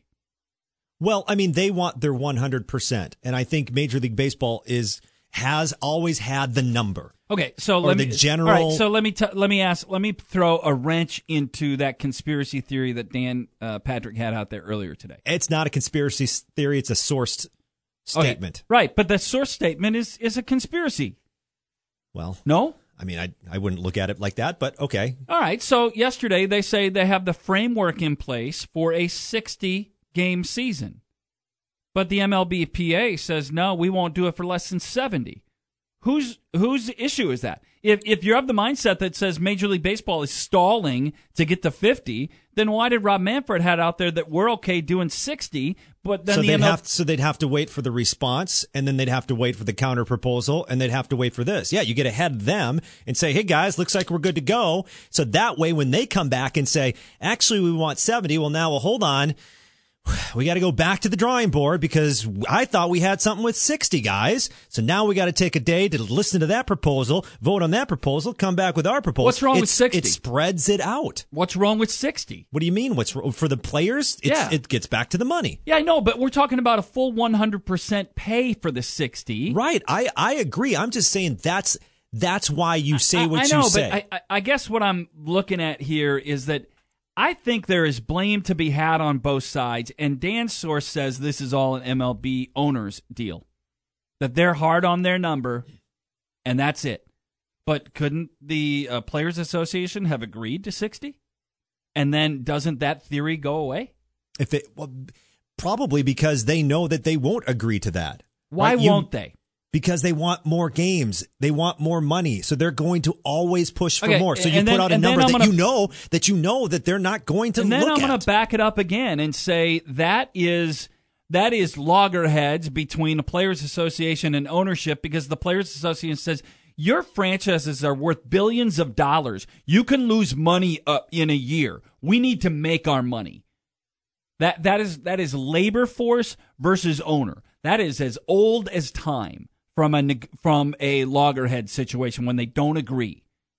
That is, I really feel, so here's my bottom line. I really feel the owners and Manfred, the more this goes on, the more you read stuff from like Bob Nightingale when we had him on earlier this week, the owners have their number.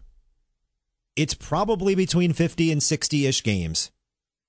And they have their number of money with salaries and everything, and it's in a range. And they are going to do everything they can until they get to that number. And they know the only way to get to that is just to wait. Because you can't give a low number and then say, yeah, let's start the season. Like, well, wait, how many off days are we going to have now? They have their amount of money. They want to take a hit. They've always had it. And now they're just waiting. They're just waiting until they can finally implement it. I don't know. Listen, obviously that goes out the window if by tomorrow or Monday we hear that we're going to start July 23rd and we're going to play to September 30th and we're going to get 66 games in or something like that. Yeah. But I really feel like they have their number and they're just With the Lucky Land Slots, you can get lucky just about anywhere. This is your captain speaking. We've got clear runway and the weather's fine, but we're just going to circle up here a while and get lucky. No, nothing like that. It's just these cash prizes add up quick. So I suggest you sit back, keep your tray table upright, and start getting lucky. Play for free at LuckyLandSlots.com. Are you feeling lucky? No purchase necessary. Void where prohibited by law. 18+ terms and conditions apply. See website for details. Say goodbye to your credit card rewards. Greedy corporate mega stores, led by Walmart and Target, are pushing for a law in Congress to take away your hard-earned cash back and travel points to line their pockets. The Durbin-Marshall credit card bill would enact harmful credit card routing mandates that would end credit card rewards as we know it. If you love your credit card rewards, tell your lawmakers, hands off my rewards. Tell them to oppose the Durbin-Marshall credit card bill. Waiting because you can't implement your number, because if you went higher, well, then all of a sudden now, because they won't go, because the players won't go for 70% at 89 games or whatever, right? So, and the owners probably would have done that, but it's always about having that number, that dollar number of losses. So Nightingale just tweeted out that with views of Rob Manfred and Tony Clark, that MLB players make a 70-game offer, the owners reject. Two sides are between $250 and $300 million apart. And isn't that the number that we had the Jeff Passan soundbite a week, 2 weeks? I don't remember at this point. And I think that's about the number that we're talking about, where it comes down to something like $11 million per team difference on average that these two sides can't come to an agreement on. Jeff Passan was talking about that 2 weeks ago. It's the same number. They're just waiting for their number. You know what? I got a little bit fooled on this thing yesterday. How's that? Well, because of Manfred's statement yesterday, that the MLBPA didn't reply to the statement immediately, didn't do so until later last night on Twitter with a simple statement saying we don't have an agreement yet. There is no agreement right now, or whatever the specific wording of that was. I've been waiting so long for something good in these negotiations. Mostly, I've been smart enough to ignore the rhetoric and have said so on the station here and on the show repeatedly. Ignore it. Just plan on baseball. I thought initially, when I was saying this a month ago, that baseball would be July the 4th. Which makes a lot of sense, by the way. It does. Yeah. And when it's all going to come, it's going to come to shove, and they'll play baseball, it's going to be sometime on or about July 25th to July 30th. which allows them time for 50-ish games. 50 to 55. 60 is tops. 60 would have been playable if they started on July 17th, which appeared, that was the number or the calendar date that was out there yesterday. That, with the rhetoric the last 2 days, unless they come to an agreement over the weekend, tomorrow or over the weekend, then July 17th is out. So then you get back to that July 25th through the 30th, and then you're playing a 50-game schedule, which, if you want to be a cynic about this, maybe owners had that in mind all the way. That's what Dan's saying. Yeah, coming up next in What's Up, Mike, will we see an NFL season? Huh? Wait till you hear what Dr. Fauci has to say. Plus, I've got who to avoid in fantasy football in 2020. For a guy that I really like, I don't want to hear from him right now. And I do. I like him. Why do you roll your eyes at me? I'm not. Yeah, you did. This is the Mike Keller Show, presented by White Claw Hard Seltzer. On Fox Sports 1070 The Game and the iHeartRadio app.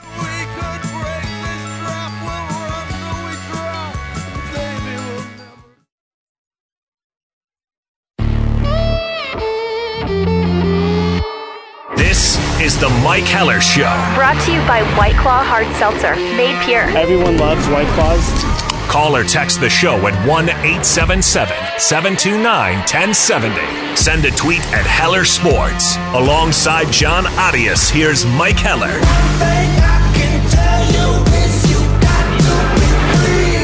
Come together right now over me.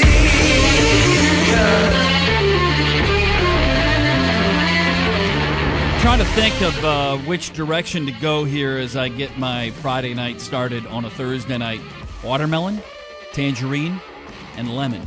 Just some of the refreshing flavors for a White Claw Hard Seltzer. Hard Seltzer with flavors. White Claw Hard Seltzer works. Please drink responsibly. So I give you the choice, John Audius. Watermelon, tangerine, lemon. I'm a watermelon guy right now. It'd be a watermelon kind of day. It's that kind of a day. It's high 80s, high humidities, lots of sun. Are you okay that I'm red carded for tomorrow? You gonna be all right? When are you getting red carded? It's a good question. I'm not sure.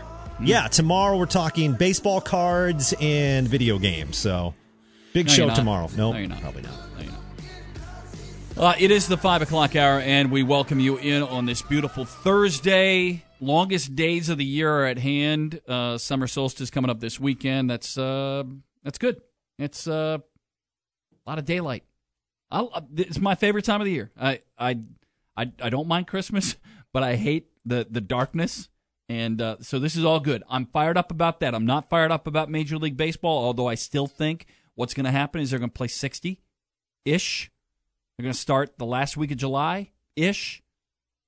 It's just all this rhetoric is bad for business.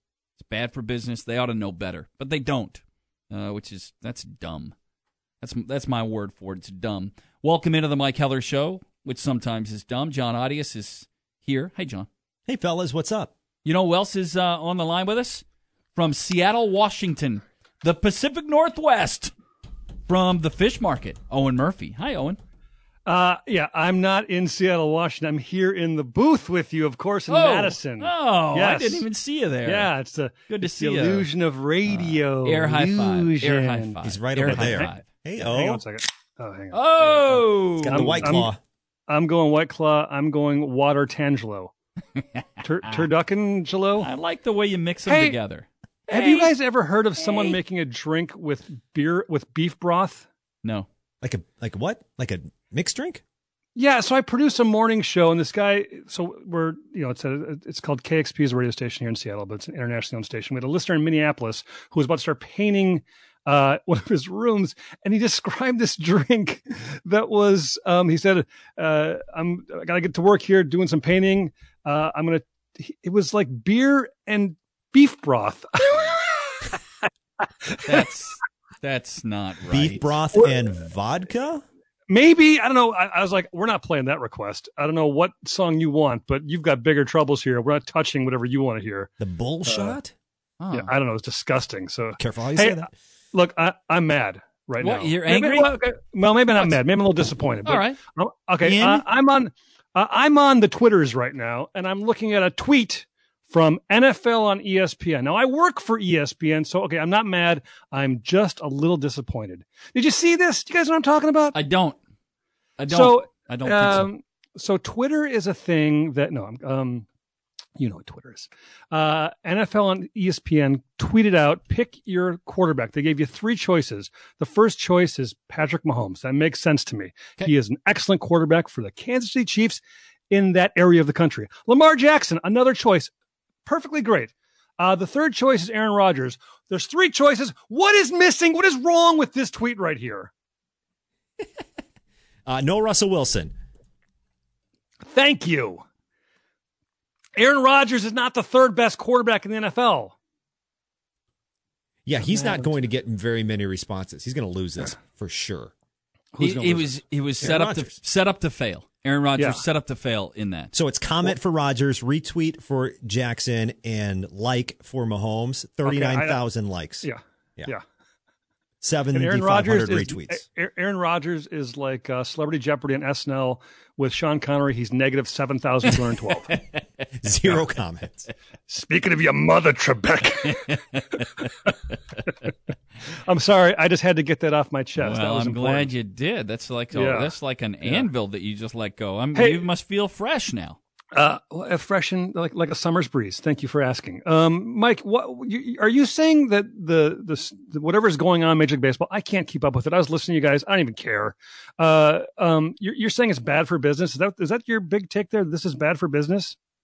Well, my sentiment all along is that go ahead and go fight with one another. But this is not the time, like all other times for labor negotiations. They want to make it public. They want it to go through the media. They want you to take sides. Now is not the time for them to put this out there and have the consumer take sides. Because you know what the side? You know what the side is? Anti-baseball is the side. Yeah. Or there's people like me who just don't really care that much. But I'm curious. So you think they're doing this on purpose? That they're leaking information? Well, clearly they are. They always. I think the mistake that they're making right now, is that all of labor negotiations in pro sports for collective bargaining and all that has always gone through the media because they do want they want to curry favor with their consumer. But I think in this case, they would curry favor toward the owners or towards the players. In this case, the mistake is they haven't recognized the mood we're all in this country. The mood that we're all in is not to listen to their crappy labor negotiations. This should have been done privately, and they can fight with each other as much as they want. That they have used, John Heyman and, Bob Nightingale and all the other nationals and Jeff Passan and others, I think has been a fundamental mistake on both sides, that they are hurting the consumer. So here's where I disagree. I think they understand that they have a monopoly in this regard. For obviously, the sport in itself is monopoly. They own summer in the sports world, and they can kind of do whatever they want because people always come back. They always have, and they probably always will. I mean, they struck in 1994, and tons of people said, "I'll never watch baseball again." Y'all came back. It's a bunch of hooey to me. I'd love to see people not come back. Make a strong point because everything you're saying is absolutely right on, except for the part where I disagree in that they always come back. They always do. People like their baseball. Well, the NHL thought they would always come back too, and then they didn't. They lost a whole season. And then they lost their television deal with ESPN. Yeah, that's deeper, though. It wasn't as popular. It's not as embedded in the larger country, the United States. I mean, but the NHL, how does Gary Bettman keep that job? I mean, the weirdness of where they've launched new teams and how they've built the league, I guess there must be tons of money that we don't know about because, I haven't followed hockey in 20 years. I don't know how that guy keeps his job. Honestly, I've never understood that. And listen, we all get, Goodell's not a very popular commissioner with the fan base, but man, the owners love them some Roger Goodell. And for the most part, other than the Kaepernick situation and the protest side of things, the players haven't loved him so much. But he has been an incredibly successful commissioner. And right now, I think that Rob Manfred is he is going down a Gary Bettman path, although the owners are liking him. Yeah. So we'll see how that goes. John, do you want to do a What's Up? Yeah, let's do it. Okay. I mean, if you want to, only if you want to. Yeah, I mean, we can, let's get the latest from baseball, and I got a couple other things I want to hit on. And go ahead and hit that button and do your thing. Hey, fellas, what's up?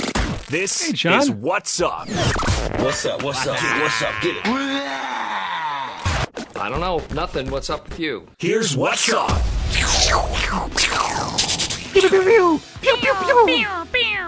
All right, so here's what's up. The latest from baseball is the 70 games by the players to the owners, although I did see some tweets about, here's John Heyman earlier this afternoon, owners are not responding positively to players' counter-proposal. Owners believe they'd had a meeting of the minds and that the number was 60 games. So let's put on our prediction hats. What happens with Major League Baseball in 2020? 60 Hang games. on a second. No prediction hat. Here's what I'm going to say. You guys need to stop talking about this. It is a circular conversation. It goes nowhere. There's no point in talking about it. It's not interesting. I'm saying no mas. I say 55 games, Mike. I'm going to listen. I'm going to. I got nothing. Thank God you have nothing, because who cares? All right, good talk. Now, I'm going to bring this up in the context of fantasy football, but it has nothing to do with fantasy football. It's more so predicting next year. So I saw this headline from CBS Sports, 2020 fantasy football bus. What does it say about the Packers that Aaron Rodgers and Aaron Jones are both listed as potential busts this season? What was that? I got shocked for a second there. Step on a duck. It's getting so hot in here. How dare they talk about our quarterback that way? I mean, Owen just said Rodgers doesn't even deserve to be on the same I'm tweet not saying he's a bust. Yeah. But what is a bust for Aaron Rodgers? And how concerned are you that those two guys have to shoulder so much of the burden of the 2020 season? Owen? Oh, I don't know. Let Mike talk first. Mike? How concerned am I? Not at all. I don't care. I was convinced kind of from the beginning that Aaron Rodgers is going to have a very good season. I think that Matt LaFleur's second year of offense in Green Bay will be much better. I think that the Packers and Brian Gutekunst and Matt LaFleur feel much better about their wide receivers than anybody else, much like David Stearns and the Brewers pitching staff over the last 3 years. I think the Packers, in that regard, will be just fine. Mike, why do you think Aaron Rodgers and LaFleur are on the same page this year as opposed to last year? It seems like there were some kind of issues there. I don't think there were issues last year. No, I mean, I don't. I don't think there were issues last year. I think that there is a grow-in process with, the entire career of Aaron Rodgers had been under one head coach. So it's the first time in his life he's had to transition. The language was different. The philosophy was different. And I think Matt LaFleur was beginning to institute, and it was going to be a soft institution of the offense. I think this year it'll take a much deeper root. I think this is the year, Owen, to watch the Aaron Rodgers-Matt LaFleur relationship, because Matt LaFleur is going to take more ownership of how the offense operates. And if Aaron Rodgers deviates more, and I don't think he did last year, but if he deviates more, then I think there will be an issue. Last year was a honeymoon era. Real quick, not only the language was different, but some of the language was the same, but the concepts were different. So Aaron Rodgers, after doing something for a decade where he knows this one word means this, well, now this one word means something totally different. And he had to learn all of that. And I think that definitely played into the issues that the Packers had on offense. Well, I'll say this. I hope this duo and this team makes their... Judy was boring. Hello. Then Judy discovered ChumbaCasino.com. It's my little escape. Now Judy's the life of the party. Oh, baby, mama's bringing home the bacon. Whoa, take it easy, Judy. The Chumba life is for everybody. So go to ChumbaCasino.com and play over 100 casino-style games. Join today and play for free for your chance to redeem some serious prizes. ChumbaCasino.com. No purchase necessary. Void where prohibited by law. 18+ terms and conditions apply. See website for details. Say goodbye to your credit card rewards. Greedy corporate mega stores, led by Walmart and Target, are pushing for a law in Congress to take away your hard-earned cash back and travel points to line their pockets. The Durbin-Marshall credit card bill would enact harmful credit card routing mandates that would end credit card rewards as we know it. If you love your credit card rewards, tell your lawmakers, hands off my rewards. Tell them to oppose the Durbin-Marshall credit card bill. Super Bowl. I'd like to see them win another Super Bowl, actually, of course. And for this, for a number of reasons, but for this reason alone, because if Aaron Rodgers only wins one Super Bowl, that is, I hate to say, it's kind of a blemish on his career because he was the best, and on Ted Thompson's career and on his career because he was the best quarterback in the NFL for a number of years, and to not only win one Super Bowl is a crime. What if your boy Russell Wilson only wins one Super Bowl? Well, hey, it's already a crime. They should have won two. Hand the ball off to Marshawn Lynch and walk towards the podium, my friends. That is easily the dumbest call in Super Bowl history, in my recollection. What if Drew Brees only wins one Super Bowl? I don't think Brees has had the same talent around him that Aaron Rodgers had, and I don't think Brees was ever the best quarterback in the NFL. What if Dan Marino never wins a Super Bowl? What if Fran Tarkenton never wins a Dan Marino? You ever think about that? Yeah. Speaking of the talent around Aaron Rodgers, I saw this one, guys. I dug this up myself at ESPN. The all-decade team from the NFC North. So, on offense... Wait, is that the thing I sent you? Oh, that might be the thing you sent me. Good work, John. What do you guys think of this all-decade team on offense? Here are the Packers. Do you want me to list everybody or just the Packers? I'll list everybody. Aaron Rodgers, quarterback. Running back, AP of the Vikings. Wide receivers, Calvin Johnson, Jordy Nelson, and Devontae Adams. Kyle Rudolph's the tight end. Bakhtiari. This is what I'm talking about. Along the offensive line, along with Bulaga and Sitton. The Packers have 7 people on this all-decade team, and they won one championship. But it's hang on, Mike. Here's what we're going to do here, okay? We're going to make a pie, all right? And our pie, we cut a pie up, okay? You want a pie with 10 slices, 12 slices. You make the call, Mike. Or 6 slices. You tell me. Say that one more time. You were kind of getting a little muddied there. You have a pie? Sorry. What's going on? We're making a pie. We're cutting it up. It's a blame pie. We're going to make blame for why the Packers only won one Super Bowl, okay? Cut it up. Let's say 10 slices. How many slices go to Ted Thompson, Mike? 5. Half the slices? Whoa! Okay, how many go to Aaron Rodgers? They were good for a decade. 1 goes to Aaron Rodgers. 1 goes to Aaron Rodgers. So then 4 go to Mike McCarthy? Yes. Oh, that's interesting. I'm gonna go. I'm gonna go 3-3-3-1. I'm gonna go Ted Thompson 3, McCarthy 3, Aaron Rodgers 3, and the rest of the team 1. I'm gonna go 3 for Thompson. 3 for McCarthy, 1 for Rodgers, and the rest of the team 3. You just stole my idea. Come up with your own stuff, John. I don't think Ted Thompson deserves half a pie. Yeah. I mean, he deserves half a pie for this reason. Is that he drafting Aaron never? Rodgers? No, he never played in free agency. Oh, for developing. The only time he played in free agency, and he had success for developing one of the most consistent young and draft and develop teams. No. It's a fair critique. No, but it is, but it isn't. Yeah. What part of it isn't? Because you don't just hit home runs every time you go to free agency. No, but I tell you what, you don't hit any home runs if you don't swing the bat. Thank you. That's exactly right. And he didn't swing the bat in free agency at all. And by the way, the most successful franchise in the same era has played in free agency and not worked through the draft. They've brought players in and out at ridiculous levels. Well, they've done both.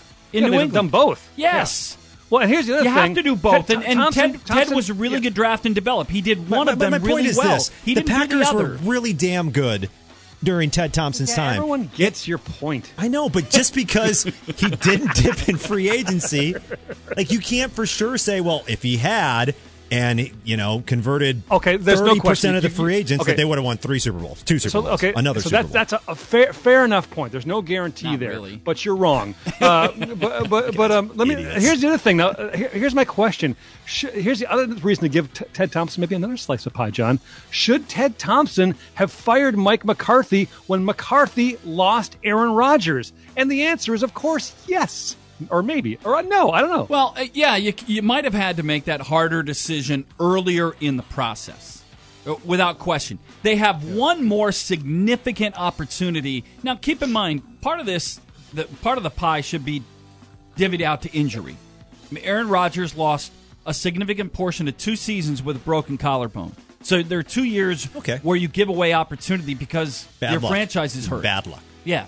Well, unless you bring in have a good backup quarterback, so when Aaron Rodgers comes correct. back, for example, Colin Kaepernick was around then. Correct. And where was that? That was on Ted Thompson. I just think it's funny that there's like 7 guys on the team, and we talk about all the talent they had, but then we give Ted Thompson half a pie for all the talent that they had. Like, look at how much they dominated the North with all this talent, but he gets half the pie because they didn't have enough talent. What? Look at that! All those guys are Ted Thompson guys. Part of this is depth of talent, right? Okay, sure. I guess. And I'm telling you, I think they have a legitimate shot to win 3 Super Bowls under Aaron Rodgers. The one that they won the year after, they're 15-1. Now that one I'm going to put on McCarthy. They're 15-1, and there's no right choice. But you didn't play your starters in Week 16, and then after a bye week, you played the New York Giants, who won a Super Bowl that year. Yeah. And Aaron Rodgers played very poorly, missed open receivers, and you were out in a home game when you were 15-1. Yeah. And then the onside kick game in Seattle. So you had 3 chances. The Super Bowl you won, the year after where you're the best team in the NFL and find a way to lose in your first playoff game at home, and you lost in Seattle, and you were going to win the Super Bowl that year. Yeah. Which one of those 3 examples, or the 2 examples, the onside one and the Giants one, which one hurts more? Oh, Seattle. Without question. It should hurt. My God, that's terrible. It's the doggiest dog game of ever. Hey, real quick, Hard Knocks heading to L.A. this season. Going to follow the Rams and the Chargers, by the way. That's exciting. Yeah, premieres August 11th. Part of my hope was, honestly, I'm not kidding, part of my hope was last year that Green Bay wouldn't make the playoffs. So the Packers would have been Hard Knocks this year. Because the rules against you can't have a new coach and you have to have missed the playoffs for 2 straight. And Green Bay would have been that team. Wait a second. You were cheering for the Packers and not... No, it would have been a fan. Hey. Hey, yeah, I just said it, didn't I? Yeah, Natty says to hear... It's Natty tweets in at John Audius Radio and Heller Sports. Well, hey, Natty. He says, nice to hear Owen. He's as goofy as ever. It's probably goofier, actually. Yeah. Mike's nicer to me now, though, so it works better. Here, Owen taught me this tease. We'll have more coming up next. This is the Mike Heller Show, presented by White Claw Hard Seltzer. On Fox Sports 1070 The Game and the iHeartRadio app.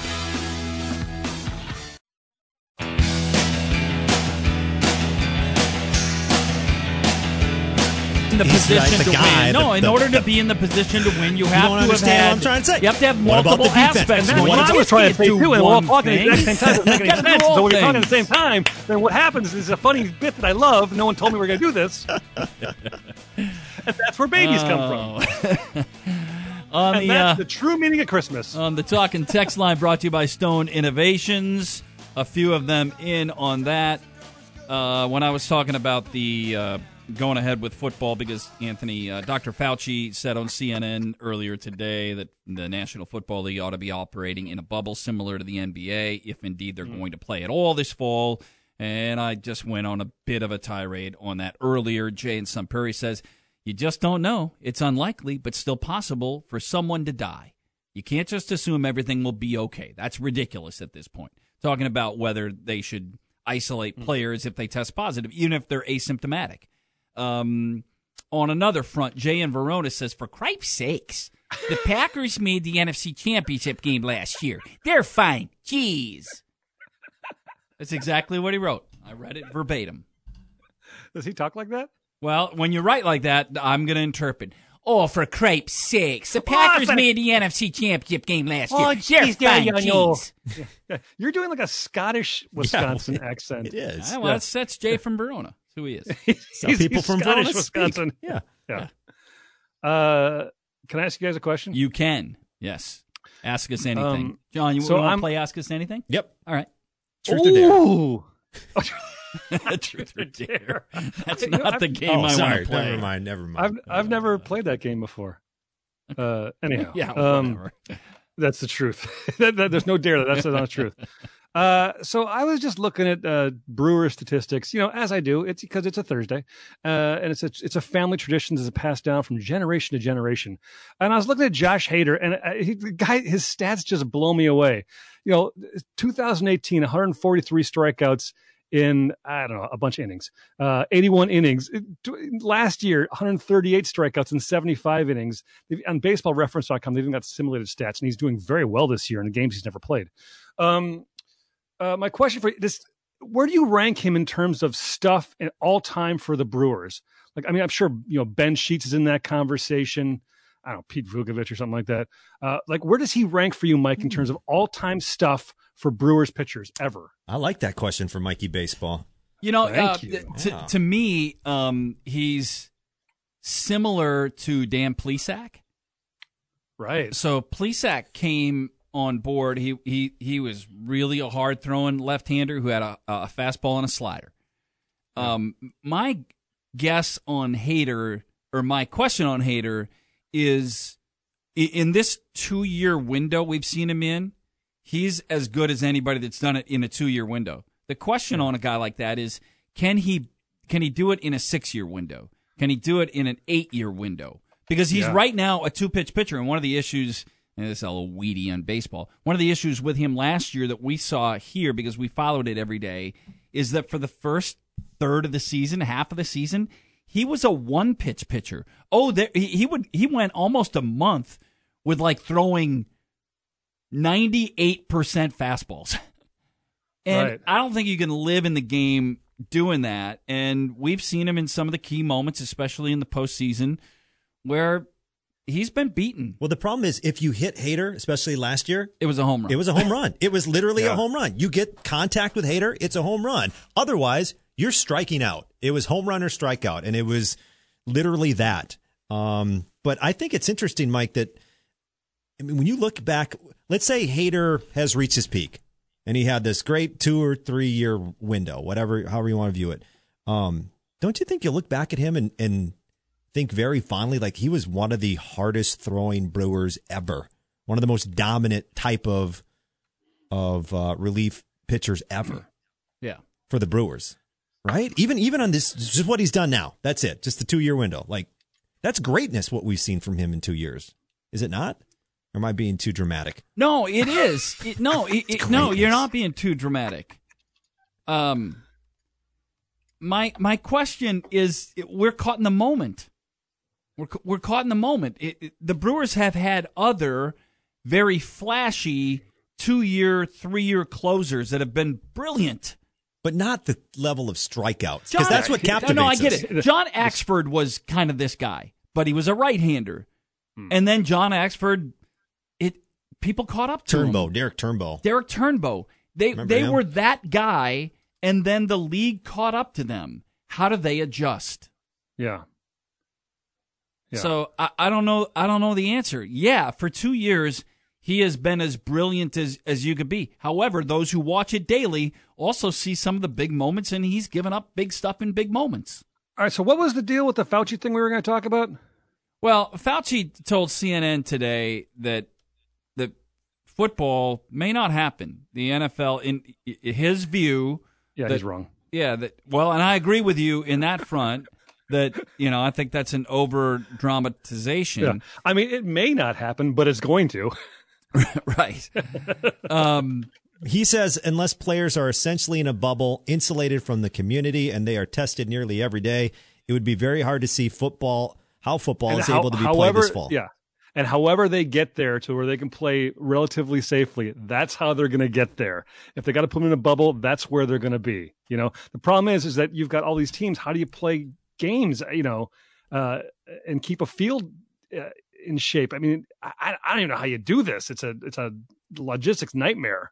Yeah, you can't do it like you're doing it in the NBA. You can't put them in a couple of hub cities and make it go. You can't. There's no spring training cities like in baseball. No, that's not in play. But I guess in his world, he's saying, can each of these NFL markets isolate their team? So you have rules for your players. These are the rules we're doing. You're not going anywhere. You're staying in your house. We're traveling like this. You're wearing masks. You're doing all this. You're getting tested every day. Okay, so you're doing the hokey pokey, or we're turning the sucker around. You're going to put your left foot in. That's what it's all about. How about you take it one step further and you do what the NBA is doing in Orlando, but you do that in each of the NFL markets. So what I'm saying is that the Green Bay Packers are staying at the Hilton Garden Inn, and that's their home. They don't get to go to their houses. Everything will be taken care of, but for that, 4.5 months. They go from stadium to the hotel, and they do it every day. And then all they have is their charter, and then there's a hotel that's been cleansed out. You know what I mean? I mean that's what Fauci's talking about. He's not talking about having them go home, because if they go home, they can also go to a restaurant.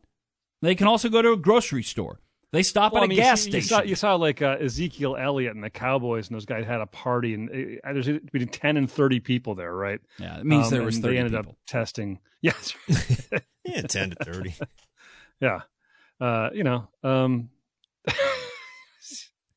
What's the worst that could happen? But here's the thing that's funny, like some young athlete, they catch this stuff. I mean, most people dying are 65 and older. So what does that mean? It feels like it's funny. Like, it's hard to wrap your mind around what all these statistics means in terms of cases and deaths, because you start kind of thinking about it. And it's like, well, does this, and you start breaking things apart. Is it that significant for a younger population? No. It's significant for the younger population that's in contact with older population, and some young people will die from this. But to what extent and to what percentage? And I don't know. It's a lot to think about. Yeah, there's and certainly it's hard to fully wrap your brain around. But this is what I was talking about earlier that I got called out. Hello, it is Ryan, and we could all use an extra bright spot in our day, couldn't we? Just to make up for things like sitting in traffic, doing the dishes, counting your steps, all the mundane stuff. That is why I'm such a big fan of Chumba Casino. Chumba Casino has all your favorite social casino-style games that you can play for free anytime, anywhere with daily bonuses. That should brighten your day a little. Actually, a lot. So sign up now at ChumbaCasino.com. That's ChumbaCasino.com. No purchase necessary. VGW Group. Void where prohibited by law. See terms and conditions. 18+. Say goodbye to your credit card rewards. Greedy corporate mega stores, led by Walmart and Target, are pushing for a law in Congress to take away your hard-earned cash back and travel points to line their pockets. The Durbin-Marshall credit card bill would enact harmful credit card routing mandates that would end credit card rewards as we know it. If you love your credit card rewards, tell your lawmakers, hands off my rewards. Tell them to oppose the Durbin-Marshall credit card bill. A little bit on the Twitter. Well, people shouldn't call you out because you're our friend. Good point. Is that I said, what happens when we have the ability to look back on this? So when we're 2 years down the road, and then you look back on it, and I'm going to hypothesize and say, in 2023, we look back on 2020 and say, remember when you isolated football and basketball and you had all of those players, like let's say in the NFL, that during the course of this year, there are 400 positive COVID tests from once they go to camp to the end. And of those 400, not a single one of those players spent a night in the hospital. None of them. It essentially is, like for many people, it is asymptomatic, or it's a pretty bad flu. And if in 3 years we look back and say 400 positive tests they had in 2020, not a single player went to the hospital, but they shut down a portion of the season for it. That's my issue on this, is that... Well, it's funny, your hypothesis, though, is kind of this, it is kind of Pollyannish, right? Because the general, when 100 cases come in, a certain percentage of them do end up getting pretty sick, right, and dying. Not in the healthy 21 to 38-year-old 40-year range. Yeah. But I mean, I'm speaking without exact numbers. I'm just saying, what happens when we look back on this time? Will we say that we overreacted, or will we say that we reacted properly? Yeah, I mean, the problem is there's so many unknowns. It's so this is one of these topics where I don't like pundits going after experts, right? because it feels like with all these unknowns, people are doing the best they can, and you've got different states doing different things, some to more success than others in terms of cases and deaths, but no one really knows. So, I get the cautious approach, and I wouldn't want to be in Florida right now.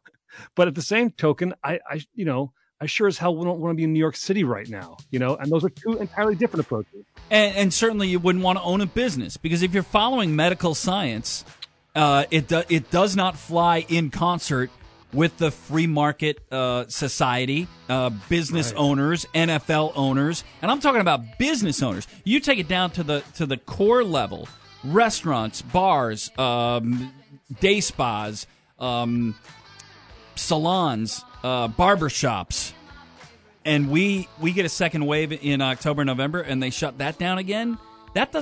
Those two don't marry very well, but it's a fair point to bring up. We have one more segment with Owen Murphy as we continue. This is the Mike Heller Show. It's presented by White Claw Hard Seltzer. On Fox Sports 1070, The Game, and the iHeartRadio app.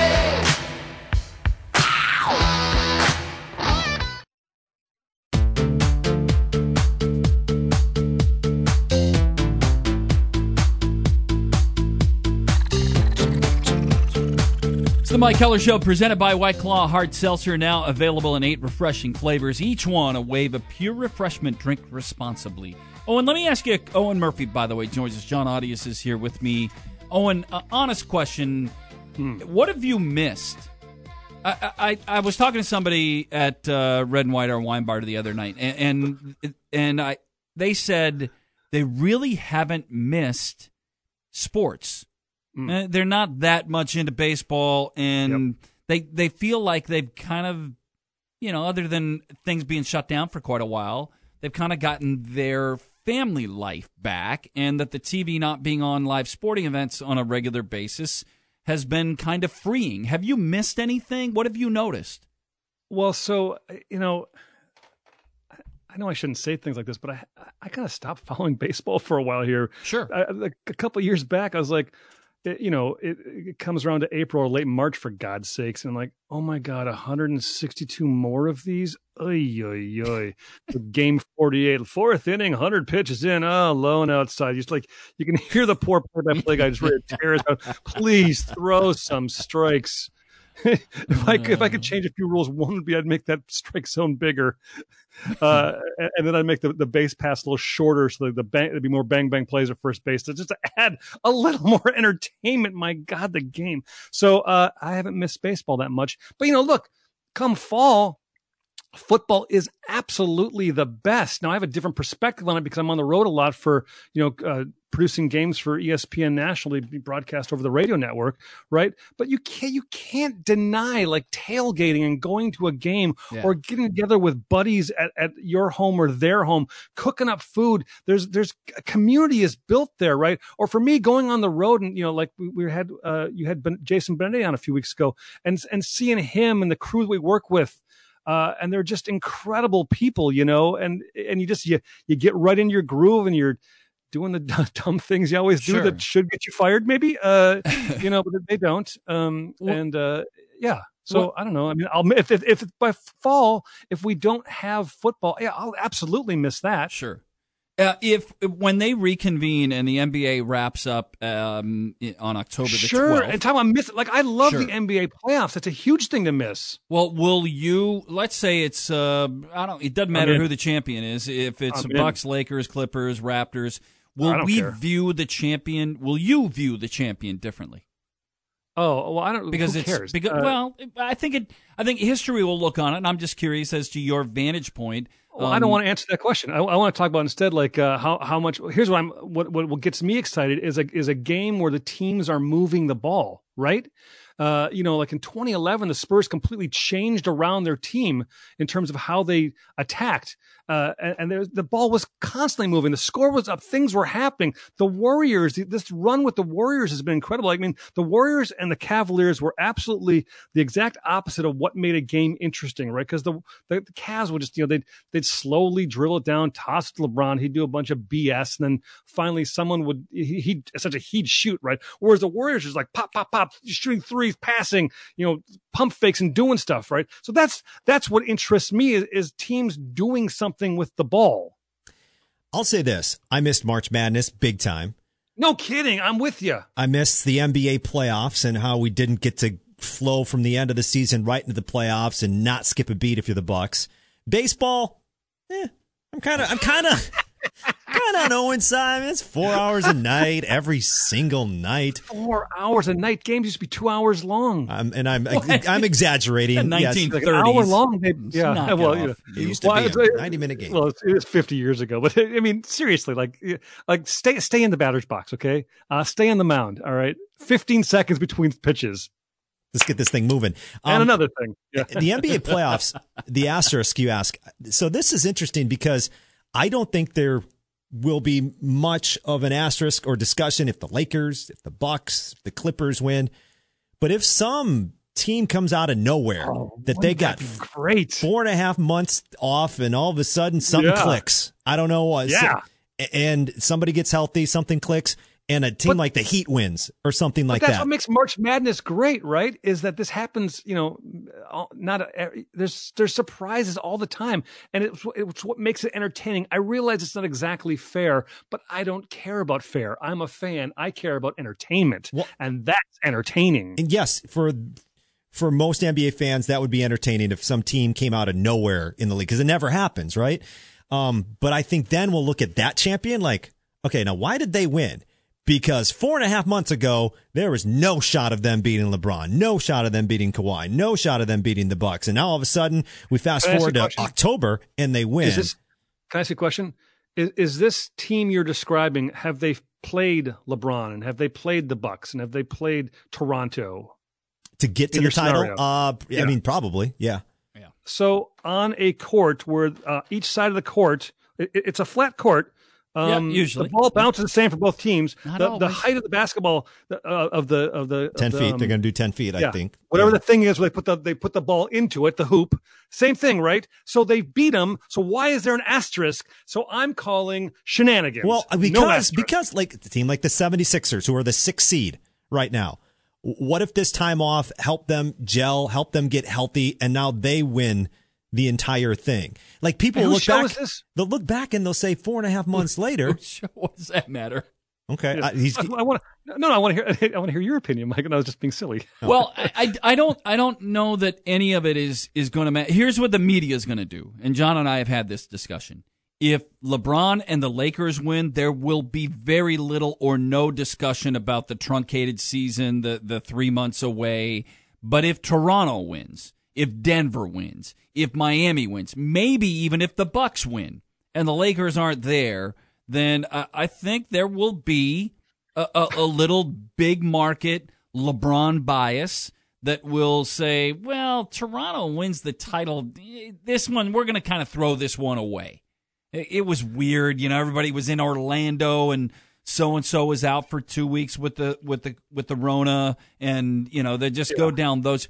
That narrative will be talked about, and it's going to be a really interesting time in Orlando because they're going to be tested every day. And if Anthony Davis, if Chris Middleton, if Giannis, if LeBron, one of these guys sits out for 2 weeks because they had a positive test, and then they're outed from the tournament, it's a big deal. Yeah. Well, here's the real world example, right? The Houston Rockets won the championship in the mid-'90s 2 years in a row. Correct. And then that was in between the Chicago Bulls winning 3 in a row and then winning another 3 in a row. So the question is that right? Yeah, that's right. Yes. Correct. Is that right? Yep. Okay, yeah. Sorry. The memory gets old. When a lady gets older, the memory kind of, and it's cold. It's cold in here right now. Do you look at that? Do you put an asterisk on them? I don't, but I think a lot of people will look down their nose a little bit at those 2 titles, even though it was Hakeem and a really good Houston Rockets team, because they're going to say, well, Jordan was playing for the Birmingham Barons. Was it a really good Rockets team? Well, that's I'm pulling it up right now. That's what she said. And I can't spell Elijah one. Don't. That's what she said. How do you spell Hakeem? Let's put Hakeem. Yeah, I know. Those were good teams. By the way, while my you're guess looking- is, by the way, 60-win teams. While you're That's my looking guess. that looking that on up, Baseball Reference. I'm so dumb. This I'm looking at the wrong place. tweet came in at Heller Sports, and it says to remind Owen that's Nate from Salk, the inventor of the line. Hey fellas, what's up? Well, Nate and Salk. Nate, he thinks who said Yes. It was nice to hear Owen. He's as goofy as ever. He tweeted back in saying, "Remind Owen that I'm Nate in Salk, the inventor of the line. Hey fellas, what's up?" He didn't invent that. He says he did. Did you remember I walked inside your head? I know, but and I said, "Hey fellas, doesn't what's mean up?" that. So look, if the truth be told, maybe he did. I don't remember because it's an inconsequential moment 106 years ago, right? Yeah. But I'm pretty sure I wrote the bit, and then that's how it became a thing. So how could he have made it up if I wrote the bit? You wrote the bit, and then we were all walking inside your head, Mike and I. You're probably So going how to does Nate? You're probably going to get make that up served then? on this because Nate has filed papers. So it's a big deal. I'm just saying. Hey, Mike, can I ask you a question? You can. Thank you.